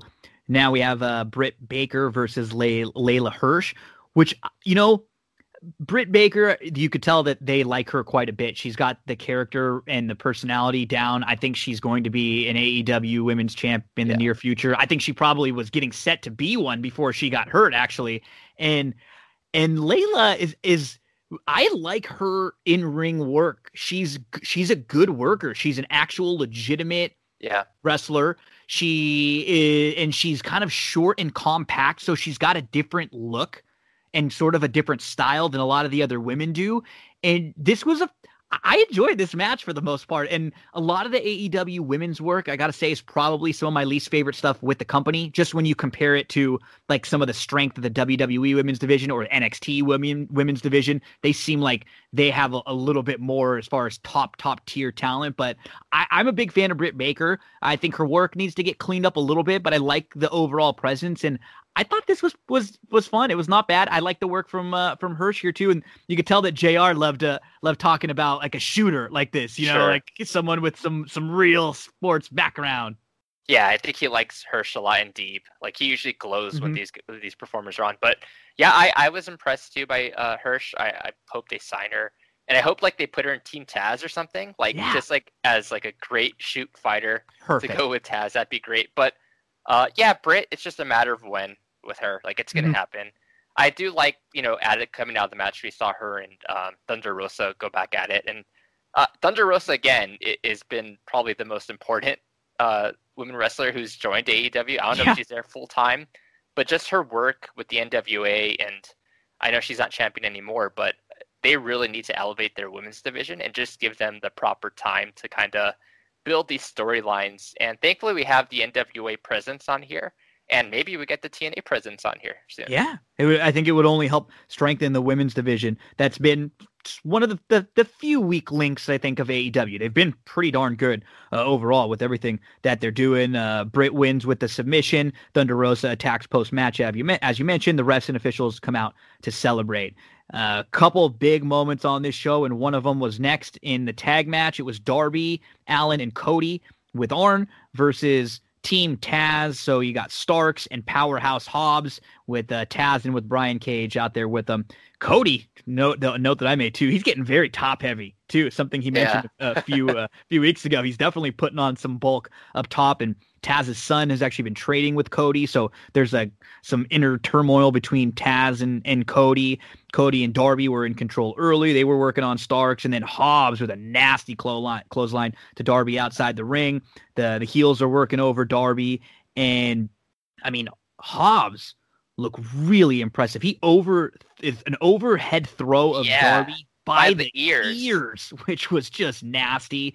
Cody comes in on the hot tag. He's the House of Fire. He hits the Cody Cutter to Darby, and Darby for the coffin drop and the win. Post-match, Team Taz is just beating down Cody and Darby, and then Arn gets in the mix, and Arn is on the floor.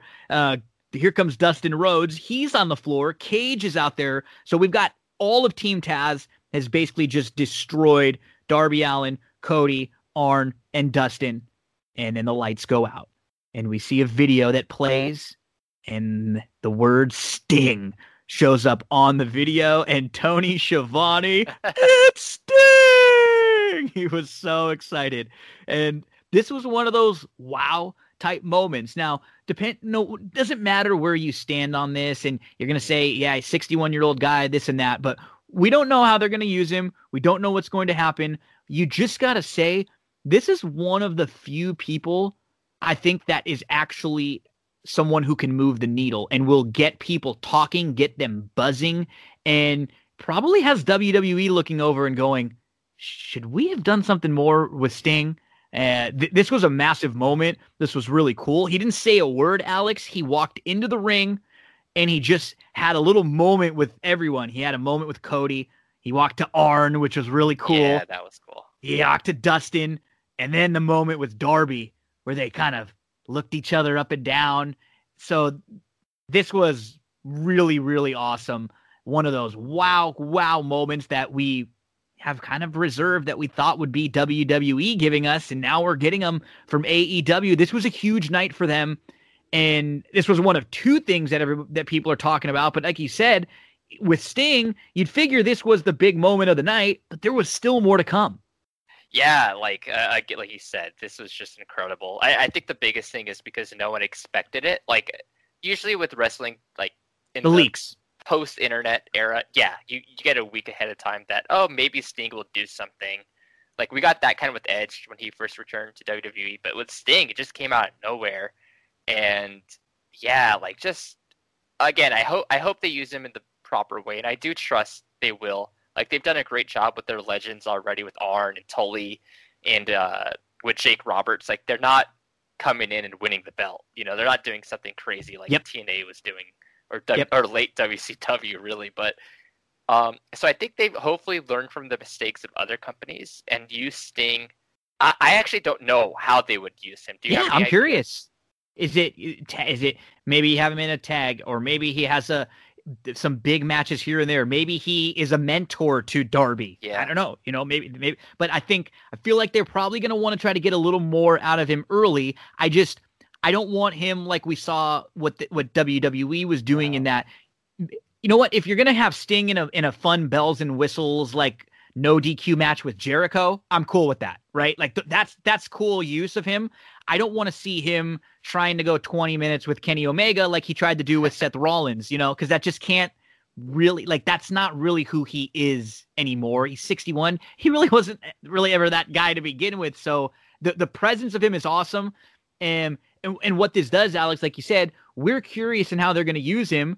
And what's great is that we're curious in what's going to happen. We're going to tune in next week. Yeah. We just haven't been getting enough of that the last couple of years from WWE like we got on this episode. There are multiple reasons why I'm tuning in next week to to Impact Wrestling and to AEW, you know? So this was really, really cool. The snow was falling down. Sting back on TNT, did not say a word. And the announcers were just going ballistic. And it was cool to have Tony there, you know, as Tony was like the WCW guy for all those years. They promote what's going to be happening next week. MJF, Orange Cassidy, Young Bucks TH2, Dustin Rhodes versus 10 from the Dark Order, FTR Varsity Blondes, Abaddon in action, the new woman who looks pretty imposing, and the Inner Circle Ultimatum. They also have Lance Archer and the Lucha Bros versus Kingston Butcher and the Blade. So a packed show already for next week. Sting speaks also, and then we get a great promo from Moxley. He's backstage. He talks about how this is the huge night. Kenny and him were on a collision course forever, and he even gives a little shout at the end to Pat Patterson when he says, "Go banana." These are the kind of promos we wish we could have seen more of from Moxley in WWE. You don't need to write for guys like this. You just give them some bullet points, let them know, hey, this is what we want you to get across, and give them the mic. And I'll say this: I know we're going to talk about the main event coming up, but I just want to give shout out to like Moxley for this title run. Like, it's been a lengthy run, and the majority of it, if not all of it, has come with, you know, the post-COVID era and with no crowds and all this stuff. But his promo work, like his stuff with Eddie Kingston, like the promo work during that build-up was amazing. He's just been consistently one of the best, if not the best, like world champion in North America in terms of just 100%. Yeah, so I whatever happens with him next coming out of this whole angle, which I don't know what happens with anyone coming out of this show, but him specifically, I thought he's just proven how valuable he is to this company. So we get the setup for the main event, and they call it the biggest night in AEW history, which that's no hyperbole. It is. This absolutely was. It had a big fight feel. It was a big fight night. Don Callis joins commentary. This is something they've done recently on a pay-per-view before with Kenny against Hangman, because Don is very close to Kenny. They're basically like family. They've grown. Don was with Kenny growing up. He was a big influence in him for him in the wrestling world. So it's not weird having him out there, but this is a little great thing that it would have been weird if this was the first time. Yes. Right? The fact that they've had him there before and that everything was fine and nothing weird went down threw you off. You just thought that, okay, this is like Kenny's going to win, but and maybe Don's there for the moment with Kenny winning, but he's not going to have any involvement in the match or anything like that. So that was just another small detail that, you know, I hate comparing everything to WWE, but you have to when they're the big one, that they've gotten away from the last couple of years. They kind of make you feel a little stupid sometimes as a fan. And this was great. And this was like a really good match. There was, I think, 40 minutes left when the intro started, and we got about a 30-minute actual bell-to-bell match with good work at the beginning, mat work. They were basically telling the story that Moxley was super prepared for Kenny, and he had done his homework, and he knew that everything that Kenny was going to throw at him, and he had a counter for all of that. And then it really, really starts to pick up quite a bit. Moxley hits a couple nasty DDTs, hits the DDT, and then he doesn't pin him. He goes outside, he gets a couple of chairs, he sets them both up. These two guys sit down in the chairs across from each other and just smack the crap out of each other back and forth and back and forth. Then it really starts to pick up. Omega snack dragon suplex. We get a nasty lariat from Moxley. Paradigm shift, long 2 count, rolls outside. And Moxley goes for a suicide dive. He gets hit with a V trigger, missile drop kick off the top rope. I mean, we're just going back and forth. All of the greatest hits for Kenny, and Moxley is holding up his end of the bargain in there too. One wing angel. He's countered back and forth. A ripcord V trigger. Yeah. Then they're outside the ring, and Moxley sort of DDT suplexes Kenny into one of the big, large heaters that they had. So the refs come out. They're checking on Omega, who's selling it like he's got a head injury. Don Callis comes off of the commentary to go check on Kenny. They're talking to him. Moxley says no. He grabs Omega, throws him back in the ring. He doesn't care. He keeps going after Kenny. He Then he turns his focus to Don Callis, who distracts him for a little bit. The microphone ends up in the ring. Kenny grabs the mic and he nails Moxley with the mic. Then after it wasn't one of those finishes where it's like, oh, I'm gonna hit you with the mic and that's the finish. It was 2 V triggers, then a V trigger to the back of the head, another V trigger. Moxley is just busted open. He hits the one-winged angel, bloody Mox everywhere, and your new AEW champion, Kenny Omega. And then Kenny and Don, they are like bat out of hell. Earl Hebner after the Montreal screw job, Shawn Michaels, Triple H, they take the belt, they run out of there. We get no celebration. We get nothing. And as they were walking through the back, Tony Khan and all sorts of AEW officials are screaming at him, "What did you do? I can't believe you did this." I mean, it felt they did a great job in making it feel chaotic. Like, what is happening? What's going on? And reporter catches up with Don Callis right in the parking lot as they're about to get into a car. And Don says, you want to know what's going on? Tune in on Tuesday night. And they said, Impact's on, or Dynamite's on Wednesday. He said, no, I'm not talking about Dynamite. I'm talking about Impact Wrestling on Axis TV. So we've got like a cross-promotional thing going on here. And say whatever you want about TNA, which used to be TNA, now they're Impact. Are they on the level with AEW, this, that? This was damn cool, Alex. This felt real. This was something that we were not expecting. Again, like you said with the Sting thing earlier, it came out of nowhere. And this felt fresh. Yeah, this whole thing, like you said, it's not even so much that it's TNA. Like, I think, obviously, if it was New Japan, it would be a bigger deal. But it doesn't really matter. It's the story AEW is going to get out of this. Like, we're talking about it today. Everyone's talking about it today. Like, WWE simply wouldn't do this, right? They're not going to even acknowledge other companies.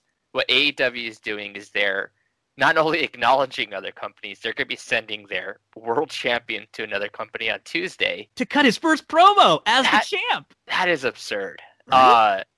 So there's so many different ways that we can go from this. Like, I honestly was shocked. Like you said, it was so smart to bring Callis in for the last pay-per-view to call that Hangman Omega match, because it wasn't a red herring anymore, right? Like, we knew he was probably just going to commentate, but we had no idea he was going to interfere and take him to TNA. Like, it's just crazy.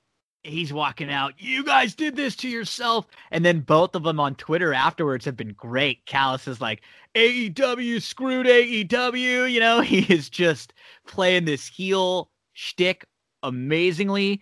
And now, do they do something where Kenny is taking this title belt to some different promotions? Is he taking it here and then you see him show up somewhere in NWA maybe and in New Japan? I mean, there's just a billion questions we can ask, which is exactly what we want from our wrestling. We want it to be like this. Felt like something, and not even like the CM Punk when he left with the belt. That was awesome, but you kind of knew where it was going to go. And like you said, with Vince and WWE, Punk was never showing up somewhere else with that belt. Exactly. This is different. Like, this feels like everything is on the table right now, and a great angle. And we got a cool surprise appearance in Sting. And I want to make sure before we finish up, we'll have get your overall thoughts on the show and coming out of it. But I want to give some props to that match too, because that was a great match for Moxley Omega. People probably won't talk about the match because they're going to be talking about Sting. They're talking about the angle, but the final 7 to 10 minutes or so were really, really good. And you have to give Mox a ton of credit. We know Omega is one of the best, if not the best wrestler in the world at the top of his game, but Moxie showed he can compete and keep up with Kenny here. Yeah. And like you mentioned earlier, like the weather in Jacksonville, definitely, people are complaining about that all night, and for the performers to kind of be hanging out backstage all night, getting like stiff and then having to go out and do like a 30-40 minute match and then a post-match promo and a post-match angle, like all that's really tough. But then to also do, it was very like New Japan. I thought they laid out their match like the New Japan style, and I'm sure that was intentional. Yeah. And then at last, there's always that sequence of 5+ minutes or so where it's boom, boom, boom, boom, boom. Yeah, it just props to everybody. This is something that's tough to do too. You're promoting a big show for a while now, and this had to be a night that AEW hit a home run. It did. They couldn't hit a double here. There were going to be a lot of eyeballs on this show. They knew what they were doing by putting Sting on this show. And I mean, I think they hit an absolute home run. I'm really excited. I have so many questions now about what's going to happen. They did a great job too of just promoting everything for next week on this show that there was already 900,000 eyeballs on, right? So everybody now already knows, hey, what's happening next week? Sting's talking. We got a Young Bucks match. We got, these 3 other matches that they've already stacked. That's the kind of thing, that small little attention to detail stuff that in the long run, if this company continues to build, and you would think they're only going to get better behind the scenes, with new and young EVPs and guys who haven't been doing this forever. I'm really impressed, and I'm proud of what they're doing. As a wrestling fan, it's phenomenal. This was just a blast of a night to watch live wrestling on TV, and I used to get this way for Monday Night Raw. I used to be like appointment viewing. I would have my alarm set, sit down, crack a beer, and I'm just like, I'd love to watch Raw and SmackDown, and it hasn't felt that way as much. This was a blast of a couple hours, Alex. Yeah, I mean, I was talking to people online about it yesterday, and we can't remember another wrestling program like that episode last night for Dynamite that felt like how it used to, like you just said. It's an event viewing. If you watch AEW and specifically that episode, and you miss that episode, imagine you missed last night's episode. There's weight to that, right? If you miss it's 2 FOMO months of, now. You're like, yeah. Damn it, I didn't see Sting. He took the title. He's going TNA. Impact? What the hell? And it came off cool. I agree. I would have been upset if I wasn't watching that show live last night. Yeah, and compare that to, again, I don't want to always compare it to WWE. But you have to. You have to. They're the measuring stick, But you can miss. I haven't watched Raw. No exaggeration. Maybe 2 years. I just listen to podcasts where they review it, so I'm caught up. I know what's going on. You catch the highlights on Twitter. Sure. Anything big that happens, but you don't feel. You can go a month and be like, oh, okay, these two guys are still going, huh? We've had 4 variations of this match over the last month, and that's it. There's nothing else. I agree. And so as wrestling fans coming off of an awesome night, Alex, I know you on Throwdowns and some of your written work, you do a lot of NBA stuff, but hey, you're a wrestling fan. There's some wrestling stuff in there a lot of times too. Tell the folks out there how we can follow you on social media and what you got coming up. Yeah. So you can find me on Twitter, Alex M. Regla. And I usually do tweet out, if it's Dynamite, I know most of my followers are NBA Laker fans, but I still tweet out some of my thoughts from the show and stuff like that. So you can follow me there. And yeah, I have a newsletter if you're a Lakers fan. It's throwdowns.substack. I do have a few wrestling pieces up on there. I wrote something on Hangman Page from earlier past year, and I still think he's incredible. He's probably my favorite wrestler going right now. But yeah, you can catch my work there. We got Alex pulling double duty today, talking some AEW and some Lakers with us. One of the few people out there is talented and able to do so much. So, Alex, thank you. And for those of you who are also NBA Laker fans too, make sure to find the other segment on That's What G Said this week, where Alex and I talk about the Lakers roster and some of the Laker moves and what to look forward to. So thanks again, Alex. Have a nice weekend coming up, buddy. Thank you, man. Thanks for having me as always. Don't go anywhere, folks. Plenty more on That's What G Said. Thank you to Alex for helping us out. AEW and the Lakers pulling double duty today. Alex Regla. So while we are in the entertainment corner, I guess, of That's What G Said, I'm going to go and join a friend of mine, Peter Brady, who is a Star Wars expert, knows everything about the Star Wars universe, the canon, all the different movies, all the books, the cartoons, animation, you name it, Peter knows about it. And he's been watching The Mandalorian, as many of us have on Disney+. Mandalorian Season 2, we are on Episode 5 right now, so we're going to give a full recap of everything that happened. Spoiler alert, if you haven't been watching, we will go through things that are happening on the episodes, that have happened in previous episodes, that have happened in anything in the Star Wars universe, because now things are really starting to connect.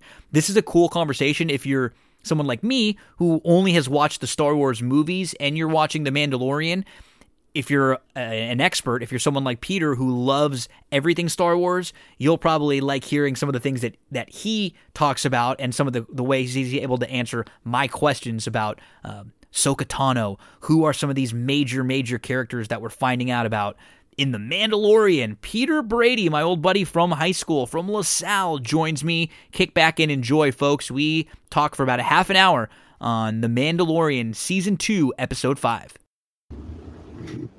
Okay, really excited for this one, folks. You've heard me doing my little mini recaps of the Mandalorian week by week, but basically that's just kind of telling you what's happening on the episode. This week, and I think from now on out, it's going to be a little bit different because what we're seeing in the last couple of weeks is all of these worlds unlocked in the Star Wars universe, in the canon of different movies, of different things that are all over from the last 30, 40 years. And someone who's a big Star Wars fan and who knows all about the Star Wars universe to talk with us about Mandalorian Season 2, Episode 5, and just about the show overall is a friend of mine that I have not talked to in a while, but he reached out and said he was a Star Wars fan when I was asking for some help the other day. And I'm very happy to have my old buddy from high school, Peter Brady, to join us here on That's What G Said. Peter, how you doing, buddy?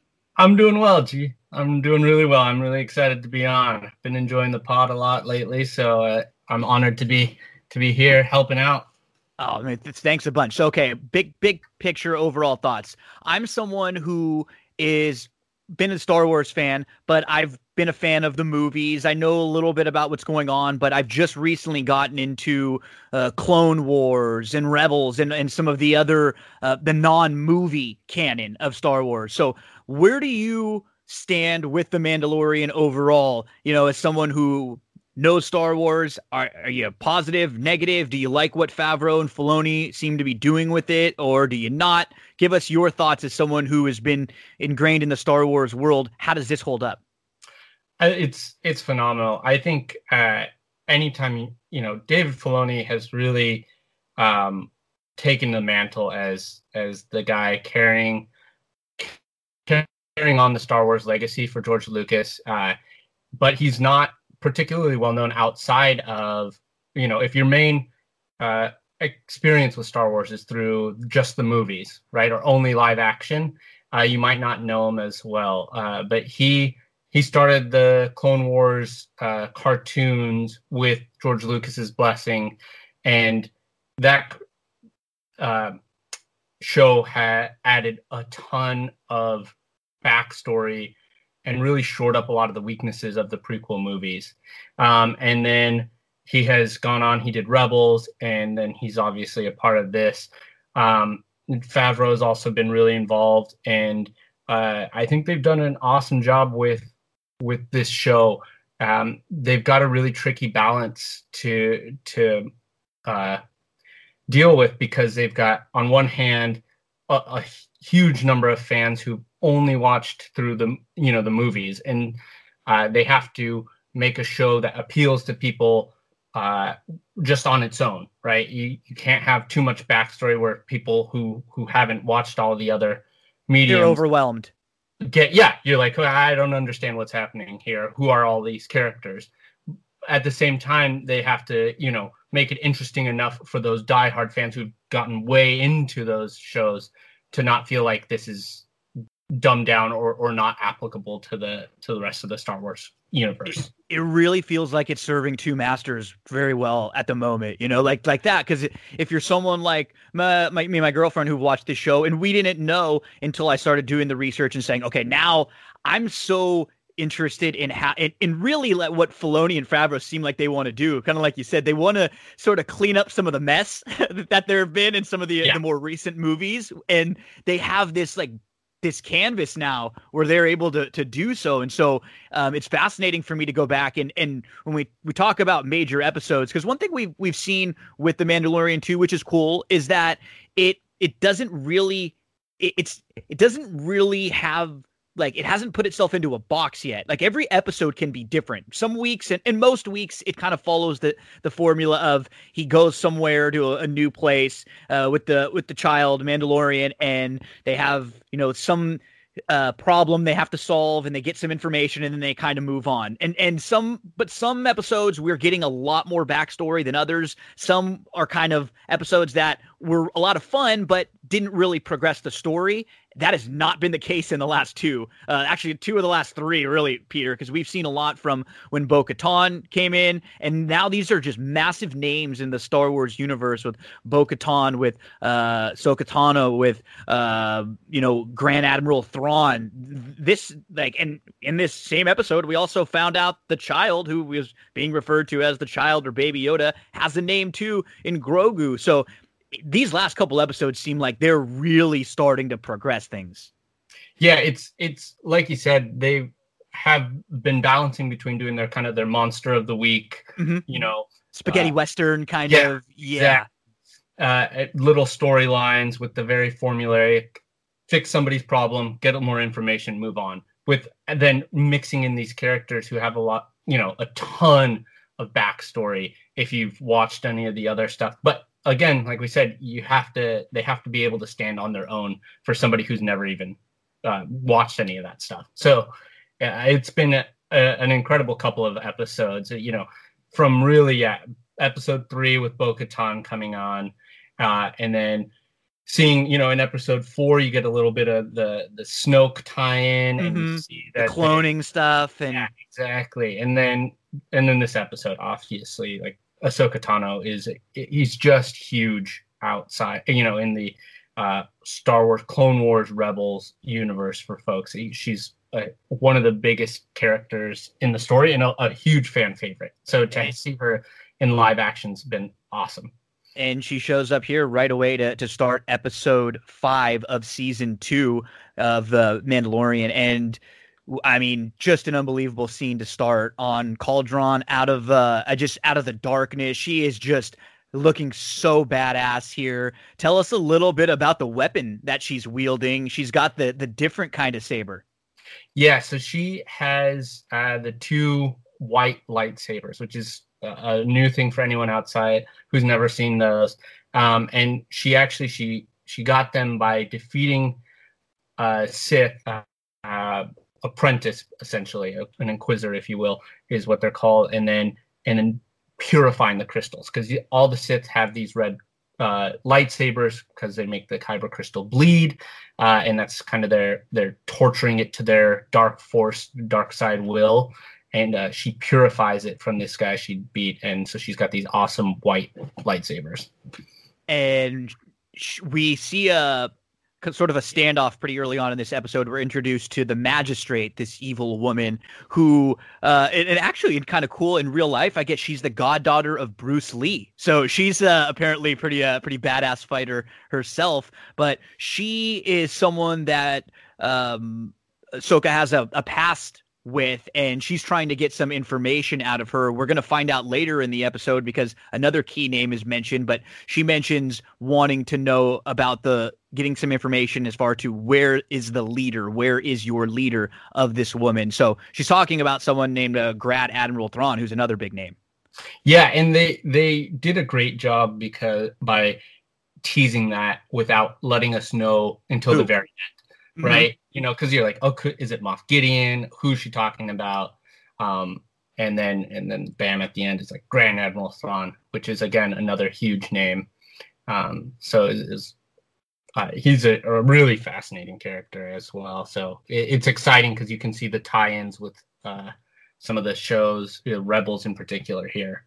And a little bit of a tangent, but what's cool about this too is that we don't even know if all of these people that are being introduced are going to be back a ton in this show, or if they're just sort of teasing like their own spin-off shows down the line, because we keep hearing about all these, that are in the works already. The Obi-Wan, is there going to be, I'd imagine Rosario Dawson's not going to be just playing this character for one episode of one show. So they've got bigger plans for her down the line, whether it be here or with her own spin-off. Now you mention names like Grand Admiral Thrawn, and you're starting to see, but there have been teases of Boba Fett already in this season. So that's what's kind of cool, is in the works, you're already thinking, wow, like these characters might kind of have their own worlds and their own shows now moving forward.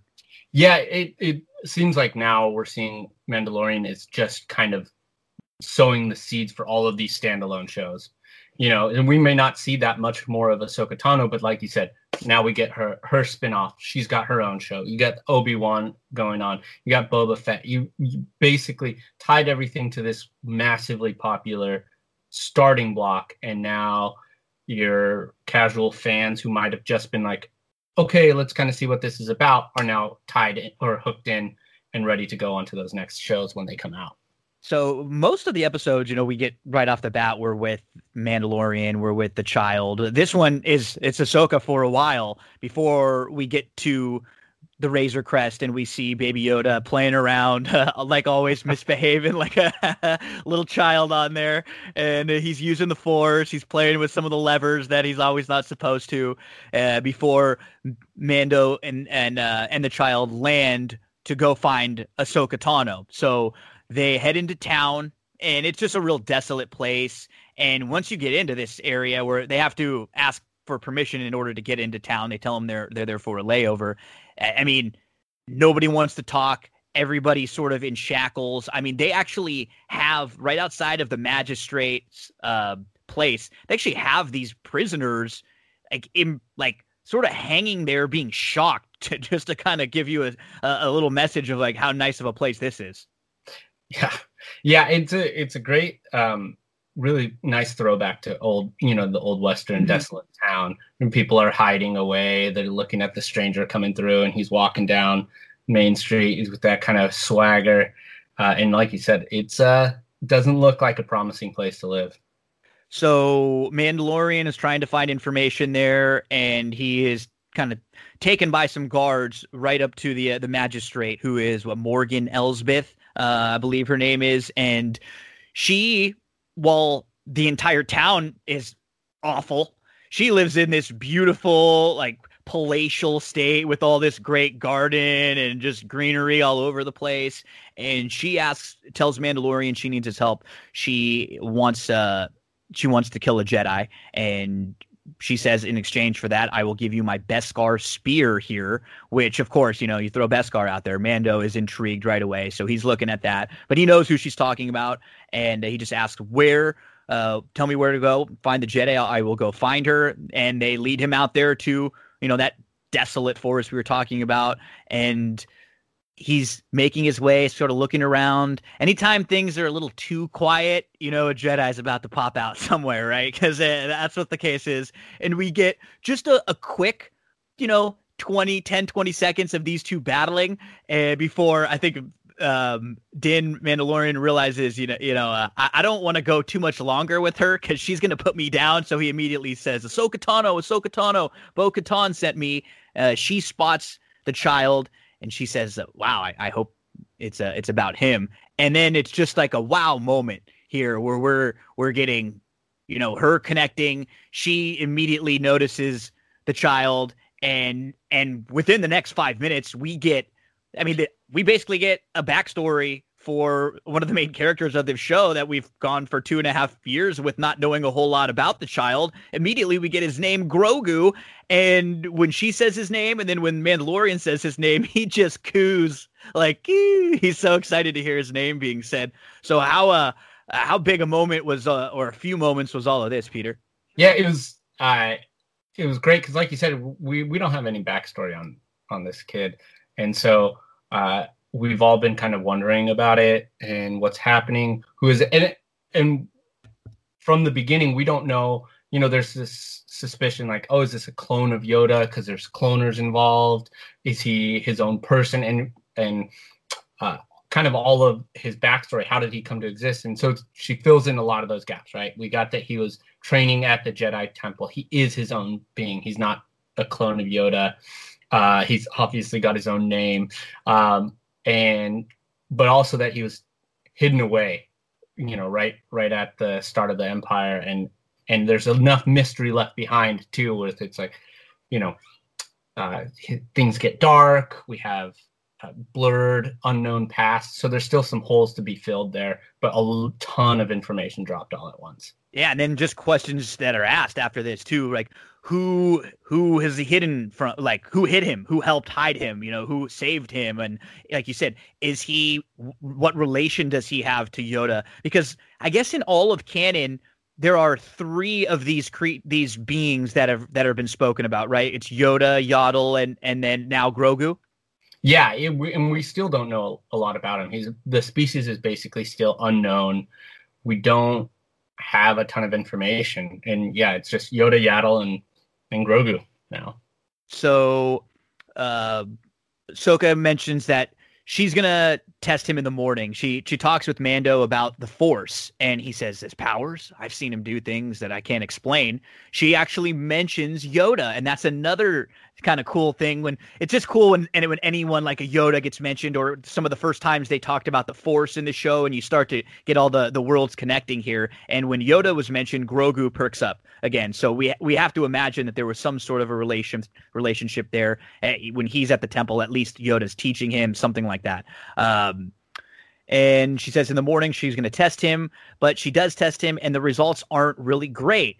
And we get another of these cool, really throwback lines where she says, I sensed much fear in you. She said she's worried because he's so attached to Mandalorian that he has, fear, and he'll use his fear. And she has mentioned that I've seen what such feelings can do to a Jedi Knight, even the best of us, which is a reference to, wow, Anakin, right? Yeah, it's a moment that stands on its own if you don't have her backstory. But again, if you know, Ahsoka Tano was Anakin Skywalker's Padawan, and they were incredibly close. She, up until the very end of the Clone Wars, was side by side with him through it all, and for a long time didn't even know what happened to him afterwards, and then finally finds out he turned to Vader. And so she is, replaying this like, hey, I can see what happens when somebody's got these attachments and these fears, and it can turn even the best of us. And she truly believed Anakin was the best Jedi Knight, with reason. I mean, he was amazing, right? And so she's been close to him, and so it has a really big emotional impact here as well. You can see it on her face. Yeah, she's taken, very much taken. Mando talks with her. He lets her know they're trying to kill her, and he says, "Hey, same thing like most episodes. I'll help you out. You help me out. If you train Grogu, I will help you kill the magistrate. We'll get the information that you need." So they plan their attack, and then we get a funny line there where he says, "A Mandalorian and a Jedi, they'll never see it coming," which is good, and they didn't, because they were able to have a good plan to get Ahsoka into the town, and then she gets up close and she's able to throw down some of the Mandalorian's armor. So you would think that she's killed him. And she even says to the magistrate, your bounty hunter is done. No, he's no good here. And that's when the Mandalorian's able to come in and sort of help. And so what he does is he kind of just stands guard, and he buys her time standing guard outside of the magistrate so she can go in and have her one-on-one battle and get the information that she wants. So they have a great plan, and we were talking about two pretty bitchin' fighters together. So they're going to be a tough team to stop. Yeah, and it was huge for Ahsoka to get to have Mando with her, because you can see as she mows through just all of these troopers and every guard sent her way. She had no problem getting to the magistrate. The issue was the magistrate's like, I'm just going to start killing citizens. Mm-hmm. And so she doesn't have a way of stopping that. And then in comes Mando, and he can free the prisoners, keep things settled, handles her business, and she doesn't have to worry about all these people just getting massacred while she goes and handles her stuff. So it worked out really well. The magistrate's head henchman is kind of standing outside with the Mandalorian, and there's a funny moment too. He's got a couple of good comedic lines too, where he's just like, "Hey, who do you think's gonna win?" Yeah. And then he could tell after the fighting he has another where he's like, "Uh-oh, sounds like you won." So this was a fun moment with these two out front. So well done, because you just see him just listening. You can hear the lightsabers and the Beskar spear going back and forth, and they're just two guys. They know what's going on, and they're just waiting to hear how it ends. And one thing about the Beskar spear too, which we sort of see here, is that it is able to sort of fight off a lightsaber. Right, and this is setting up, it seems, to get Mando ready to face Moff Gideon, because Moff Gideon's got, if you remember, that lightsaber at the end of the first season. It's actually called the Dark Saber. It's a Mandalorian relic, and so he's going to be prepared to take him on. So after a little battle with Ahsoka and the Magistrate, she's got her by the neck, and she mentions a name that is another big one, in not a name that you hear mentioned in the Star Wars movies, but as far as a massive character that just connects a ton of different time, that's Grand Admiral Thrawn. So now we know that that's who she's looking for. And then it opens up a whole bunch of other new questions. These are some characters that I don't know that well, but is someone like an Ezra going to come into play? Is that who she's looking for? I mean, that's kind of fun for those of you who know the world like you do, Peter, is that, man, every time there's another piece of information, there's all these ways that information can go. Yeah, and so the last time we had actually seen Ahsoka in anything was at the very end of Rebels, where she's meeting up with Sabine Wren, who's another Mandalorian, and they're going to go look for Ezra, because Ezra was last seen in a ship with Grand Admiral Thrawn that got thrown into hyperspace, into unknown regions. Nobody knows where they went. And so Ahsoka's been hunting down Thrawn to ostensibly find Ezra Bridger. So that's another great tie-in. And like you said, it leads to so many more episodes of its own thing. So now Ahsoka, after winning the battle, she gives Mando the Beskar spear. At first, he doesn't want to take it, but she sort of convinces him to do so. And so, as you mentioned, that'll set up that he's going to have to be dealing with somebody in a lightsaber battle down the line in the very near future. Now the city is no longer imprisoned. They are back to being a free city, which is what she wanted. And one of the inhabitants of the city, who was actually sort of one of the only people who wanted to help Mando and do his best to help him, he seems like he's the new mayor now. So things are fixed here for the moment. And Mando says, "Okay, I'm going to go get Grogu for what he thinks is a goodbye, because he thinks he's going to be leaving Grogu with Ahsoka to train him." Well, so we're getting ready, but we can kind of tell and imagine it's not going to be a goodbye here, because these two we imagine are going to be connected at least for a while longer. So she says she cannot train him, but she tells the Mandalorian to go to Typhon, the place Grogu at the top of the mountain, and Grogu can choose his own path. And if there are any Jedis still around that will feel his presence, they will reach out to him.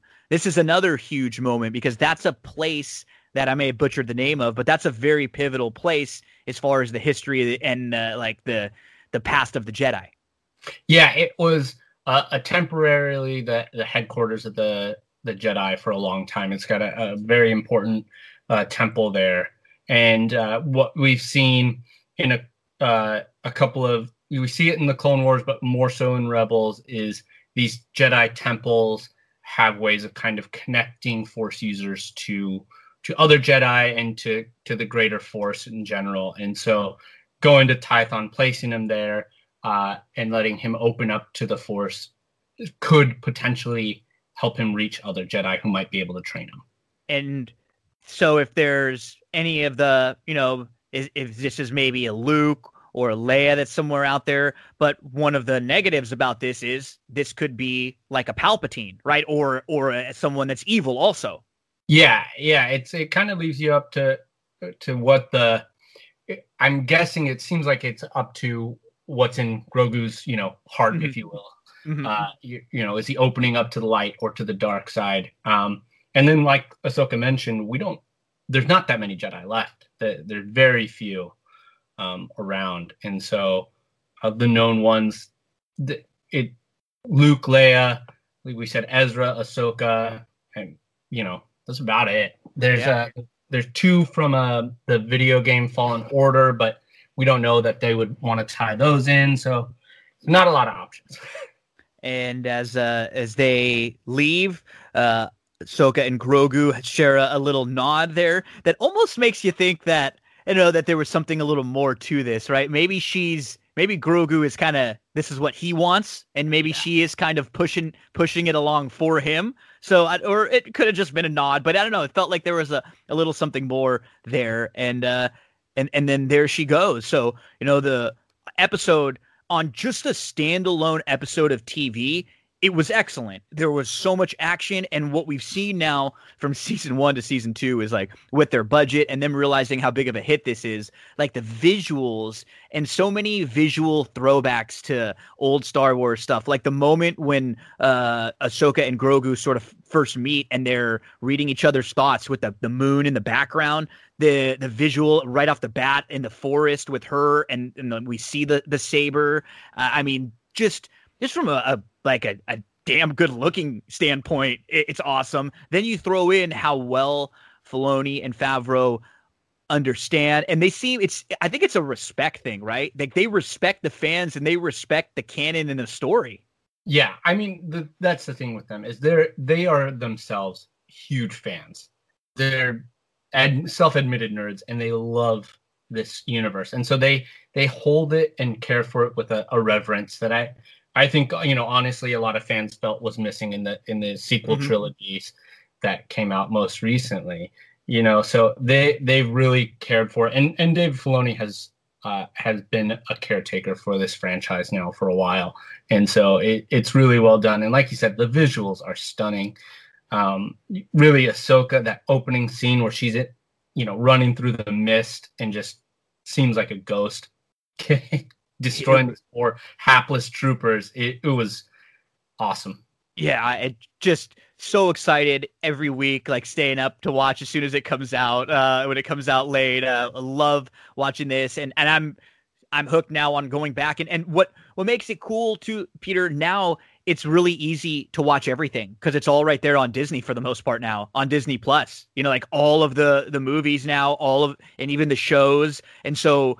It was before a couple years ago, you'd have to kind of find this here or find this there. I mean, you can just watch it all for the most part right there now. And it feels like this show that came as just a TV, we didn't realize what it was going to be. This has kind of become like the center of the Star Wars universe now, because it can connect like everything.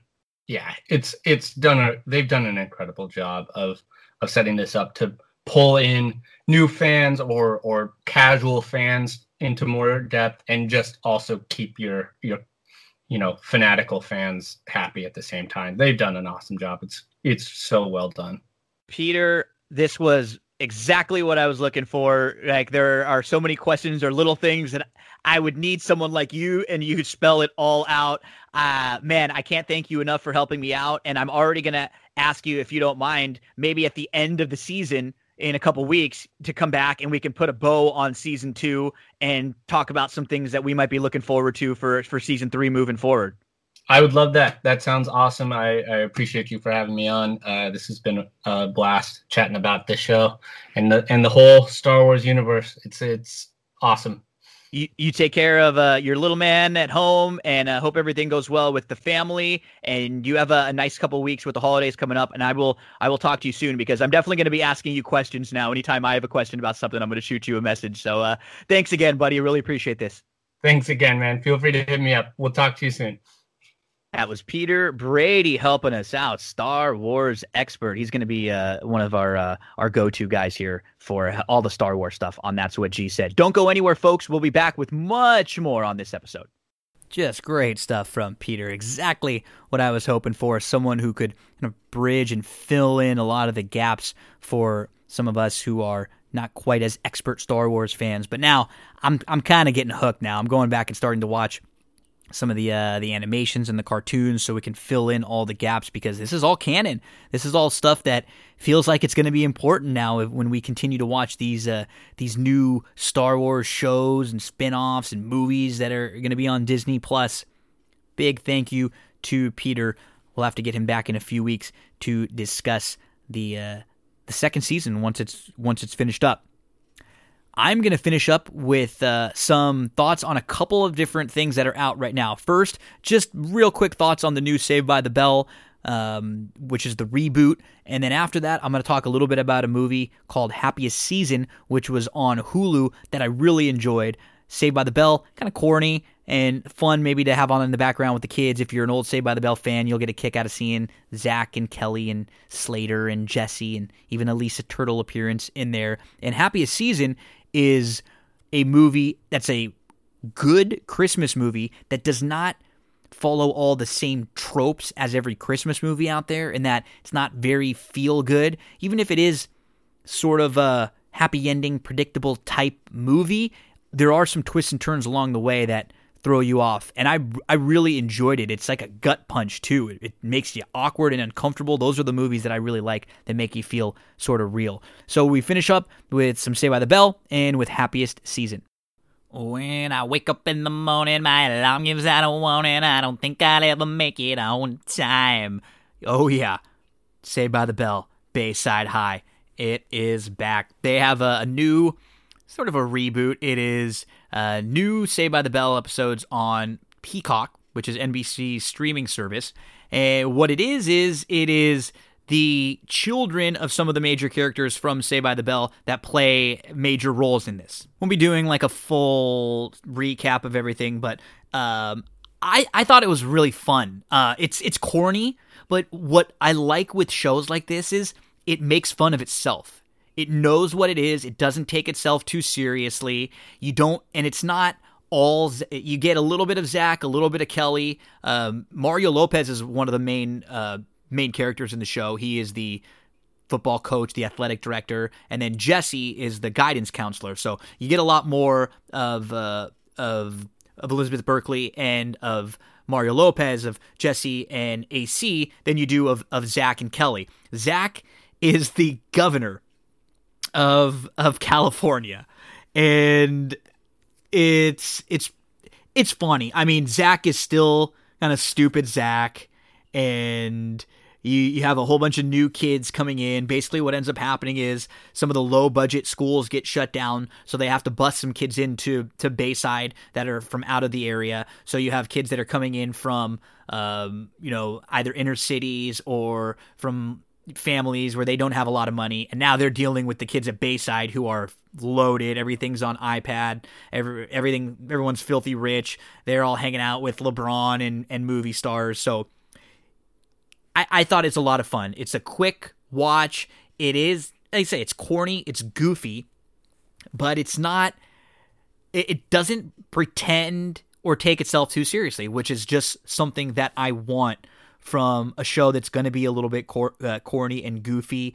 I don't know, it's like the Fuller House was bad and a little cornier than this. Like, this is it'll still deal with and some like more real issues in some of the episodes, but I think it's a lot of fun. I really do. And I think 8 episodes or 10 episodes on the streaming, so I'm not going to break down every episode, all 10 episodes on Peacock. I won't be breaking them all down individually or anything like that. I just kind of wanted to give you some overall thoughts on the show, and that, yeah, I thought it's fun. It's worth something, something to throw on in the background when I was doing my work, and I enjoyed it. I got a kick out of seeing everyone back. You even get a Lisa Turtle cameo at one point where they speak with her via, I think, Zoom. But Saved by the Bell, if you're a Saved by the Bell fan, you'll get a little bit of a nostalgia kick. And it's not like a show where, and I actually like the fact that they didn't try to just make it a show about Zach and Kelly and Slater and Jesse, and that we got them in this show with the new characters. The show is much more about the new students at Bayside. Zach's son, Jesse's son, who are two of the major main characters. And Zach's son is like Zach, playing pranks on everyone, doing tricks. Jesse's son is the big stud athlete, even though he's not really a stud athlete or any good. He's a really nice, kind of good-looking guy. And you have them mixing with the kids coming in from the new schools. So I had a lot of fun with it, but don't expect it to be the greatest thing you're going to ever watch. If you're a Saved by the Bell fan, I think you'll enjoy it. something you can also throw on and watch with the kids there. So I don't mind Saved by the Bell on Peacock streaming on NBC. I'm a big fan of Christmas movies, music, everything. Although I'm not, when it comes to Christmas movies, I like the authentic Christmas movies. I'm not as big on the Hallmark, ABC Family, Christmas movies that they have that are all sort of follow the same template. But there's a new Christmas movie out this year that's called Happiest Season, and it's on Hulu. And I really, really liked it because it is not. There's a lot of the same things you get in a Christmas movie or in just like a rom-com, but it's so different in that it makes you feel sick for a little bit. Like you feel like you just got gut punched. It's not a normal happy-go-lucky, everything's going great, and it's even a little bit unpredictable at points where it doesn't feel like the ending is going to be all warm and fuzzy. Some spoilers I'll talk about in these few minutes. I'm not going to go through the entire movie, but it's a story that could have been good even without the Christmas aspect. It doesn't lean on Christmas as much. It's more a story about the relationship between our two main characters here. And we have Kristen Stewart, who's Abby, and Mackenzie Davis, who's Harper. And they are dating. They are in love, both the lesbian. And Harper has not come out to her family yet. These two have been together for a while. Abby does not know this. She thinks that Harper has told her family, because Harper has in fact said, yeah, I told my family about us last year. So she lied. Her family they don't talk about their politics or anything in general, but they're more of a conservative type family, and the dad in fact is running for office. So Harper doesn't want her family to know yet that she's a lesbian. She has not come out to them, and she has not told them about the woman that she's been living with and in a relationship with for a year now. So the start of this, we have this really cool Christmassy moment with the two of them, and they're getting in the Christmas mode, and Kristen Stewart has been someone who's not really liked Christmas, so Harper's kind of having to get her on the Christmas train. And so after this awesome night, Harper invites Abby to come back with her to meet the family, and so Abby is excited. She's actually expecting to propose, not knowing that the family she's going to meet doesn't know anything about their relationship, doesn't even know that her girlfriend is gay. So when they get to the family's house, some of the stuff that Abby has to go through, I mean, just getting kind of pushed in the corner, getting neglected while Harper is running into all of her old friends and ex-boyfriends and having to go along with her dad and talk, politics. And I mean, it's sad for a while, and I felt like I'm openly rooting against Harper. You start openly rooting for Abby to like team up with Harper's ex-girlfriend, who plays a really great role. Aubrey Plaza, Riley. She lets Abby know about a lot of Harper's past that Abby doesn't. In fact, Riley and Harper were really good friends growing up, and they became more than friends. And then when people found out about them, Harper acted like nothing was going on, and that Riley was crazy. So this is something that has been happening for a while. Harper has not been able to ever tell her family who she really is, and she's hurt a lot of people in her life because of that. And so Abby's starting to realize that maybe the woman that she thinks she fell in love with is nothing like the woman that she fell in love with. And to make it, even better, one of the main characters in this show, in this movie, is Dan Levy from Schitt's Creek, who is just hilarious. He's a good friend of Abby, and so he's kind of helping Abby along the way as she's calling him and asking him for advice and telling him what's going on. I like this movie quite a bit because it's just not the same average, corny, happy-go-lucky. Like, it's predictable in some spots, and you can say you probably know where things are going and what what's going to happen. But along the way, there are some twists and turns that feel very real, feel very honest, feel very gritty in a situation that, hey, like, I'm not going to pretend I know what this situation's like. How difficult must it be to go tell your family something that you are already worried about the response, something that's life-changing like this, something that's a big deal, who you really are. The moment felt real in that it felt like, I thought that everybody in this, from an acting standpoint, did a really good job. I've never even been like a huge Kristen Stewart fan, but she came off very likable in here. And what's great is that these are really good actors with a real, like, big budget. It doesn't feel like one of those kind of thrown together Christmas movies. This was a good movie. I enjoyed it quite a bit. I like the movies that are a bit, uncomfortable at times and awkward, as I legitimately over and over thought Abby's got to be done with her.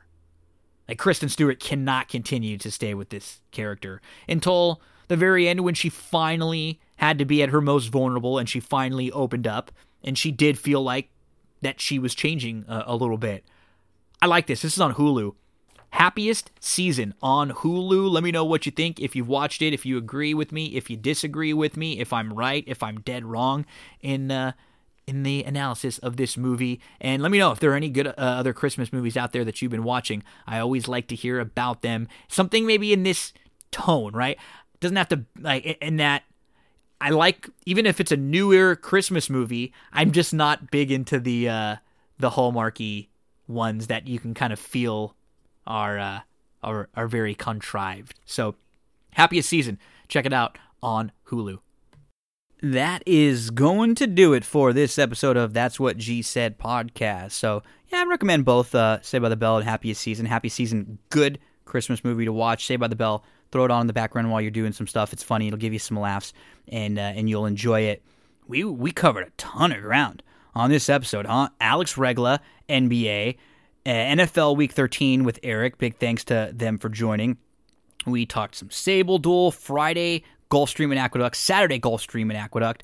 Alex pulled double duty because he talked All Elite Wrestling with us. Peter Brady talking Mandalorian, and then some Saved by the Bell and some Happiest Season thoughts, just like we like it. Action-packed episodes of That's What G Said with all sorts of different topics for you. Thank you so much for joining us again, folks. Don't forget, subscribe, rate, review, download, share the show around with all your friends. Let them know, hey, this isn't a show like any other. We're going to try to give you as much information about as many different things as possible. And if it's something that I don't know about, I'm going to bring in one of the really good guests that can help out. It's like we did today with Peter talking Mandalorian. So thank you so much, folks. Have a great weekend. And here we go. Joey, take it away.